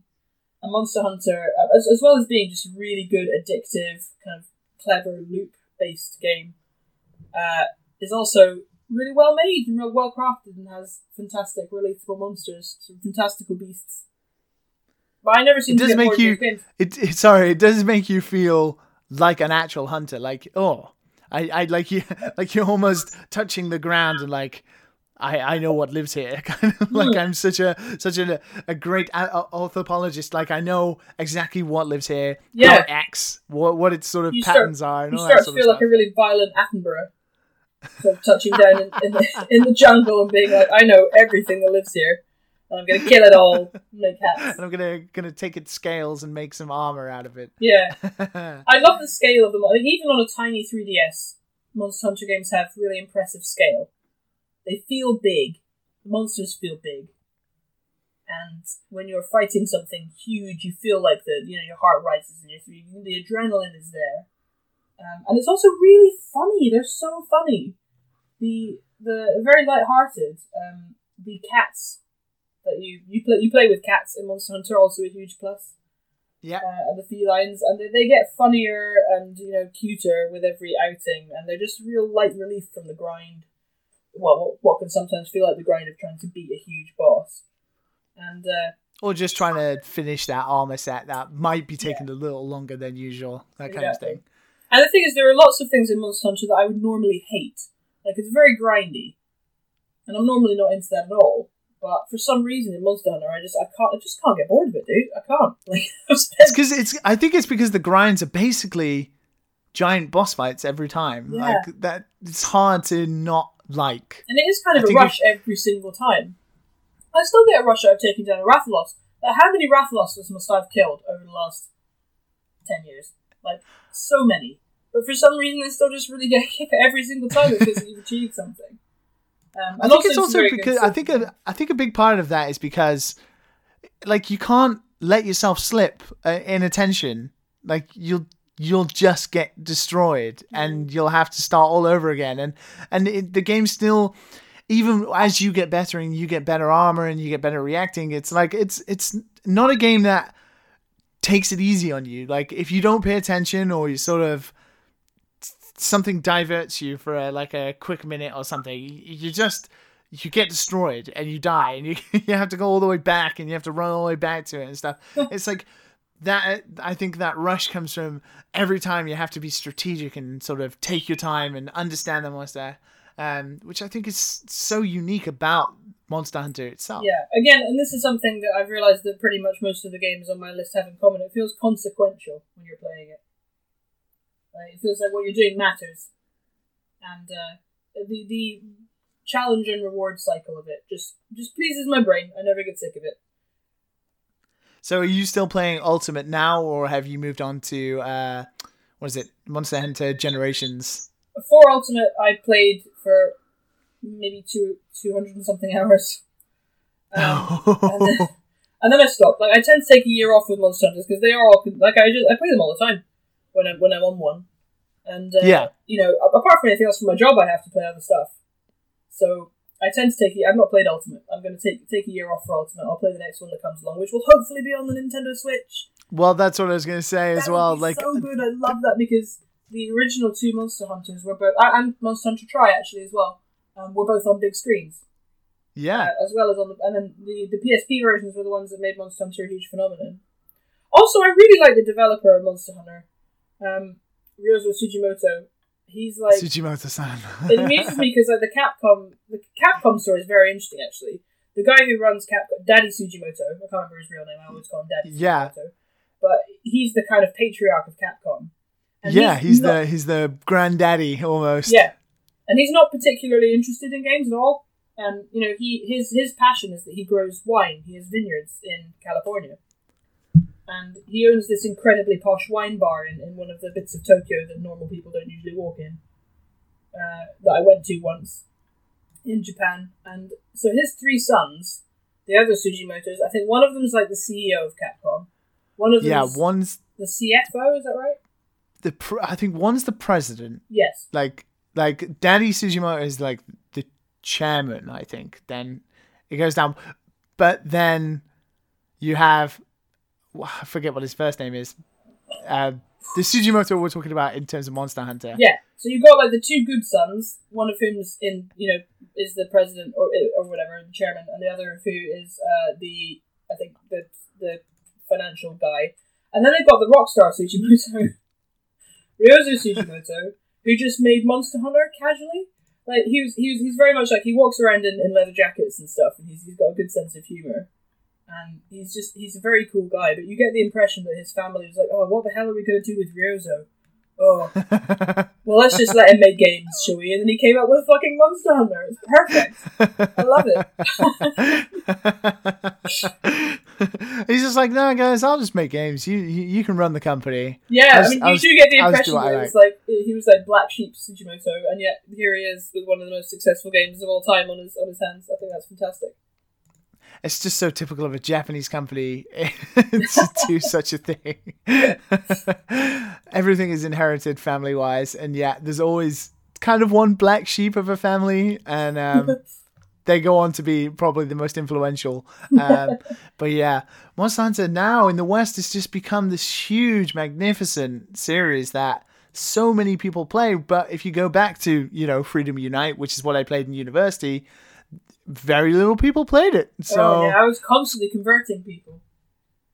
Over the course of the decade or so since I started playing Monster Hunter, I've slowly converted almost all of my games friends to playing Monster Hunter. But it got a lot easier with 4 Ultimate because it's so much fun. It's just really fun. You can play it on your 3DS. You don't have to dick around with. You're trying to play online on PSP was, I think, actually impossible. You had to. I think Freedom Unite was the first one you could play. Was it local? Yeah, and then co-op, but it took like 10 hours before you could get to it. There was like some workaround you could do to make it work online, but it was really complex. And it's so much easier now. Arduous. Yeah, it was arduous. It's so much easier now. I mean, when I lived in Japan, Monster Hunter was kind of at the zenith, I think, of its popularity at that point. And, but you just whip out your PSP and someone around you would be playing, so it was a very different deal. Like, you didn't really need the online. Whereas, here the online was integral to it picking up popularity, I think. Yeah, and it's weird because, I still go into like my local electronic stores and there'll always be someone in there who is just in there to play a game, and they're just standing playing their DS, and it'll be either 2 games. It'll either be Monster Hunter, or if it's a kid, it'll either be Pokemon or Yokai Watch, and it's literally nothing else. Most adults play Monster Hunter over here in Japan. It's crazy. It's crazy. Well, Keza, I think we've sort of come to the end now, and we have to send you on your way, which I still feel terrible about. I'll be alright, don't worry about me. I've got this game. I don't know whether you've cheated the system where you're sort of harboring another human to take with you. I guess I'll have some company.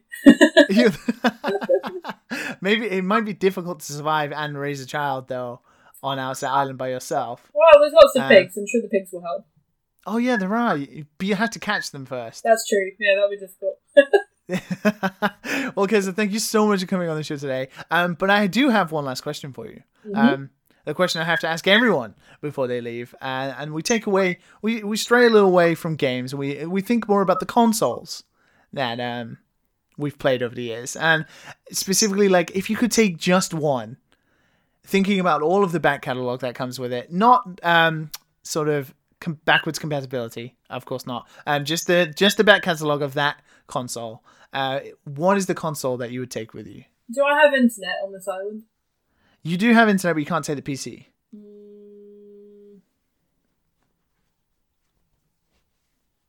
That's tough. I mean, really, it should be a Nintendo console. Something like the DS.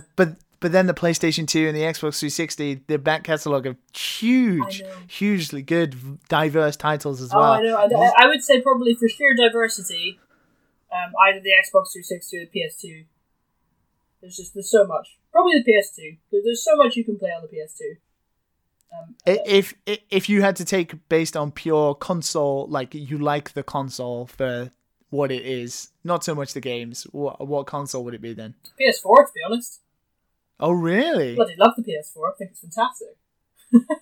So it's great, and it will eventually have all the games I want on it on Nintendo. I was going to say, it's getting there. It's definitely getting there. So what do you think, PS2 or PS4? I'll take the PS2 for its back catalogue right now. Okay, then. Well, the PS2 can go with you, and the 8 games you've chosen as well. Keza, thank you so much for coming on the show today and taking time to do this. Fun. It's been an absolute pleasure having you on, finally, after all this time, and I wish you absolutely the best with the coming weeks. Thank you. Hopefully you get some time to play some games as well. Yeah, here's hoping, man. Here's hoping. Before we go then, please tell the wonderful people who have listened so far where they can find you on the internet and also what they should be checking out.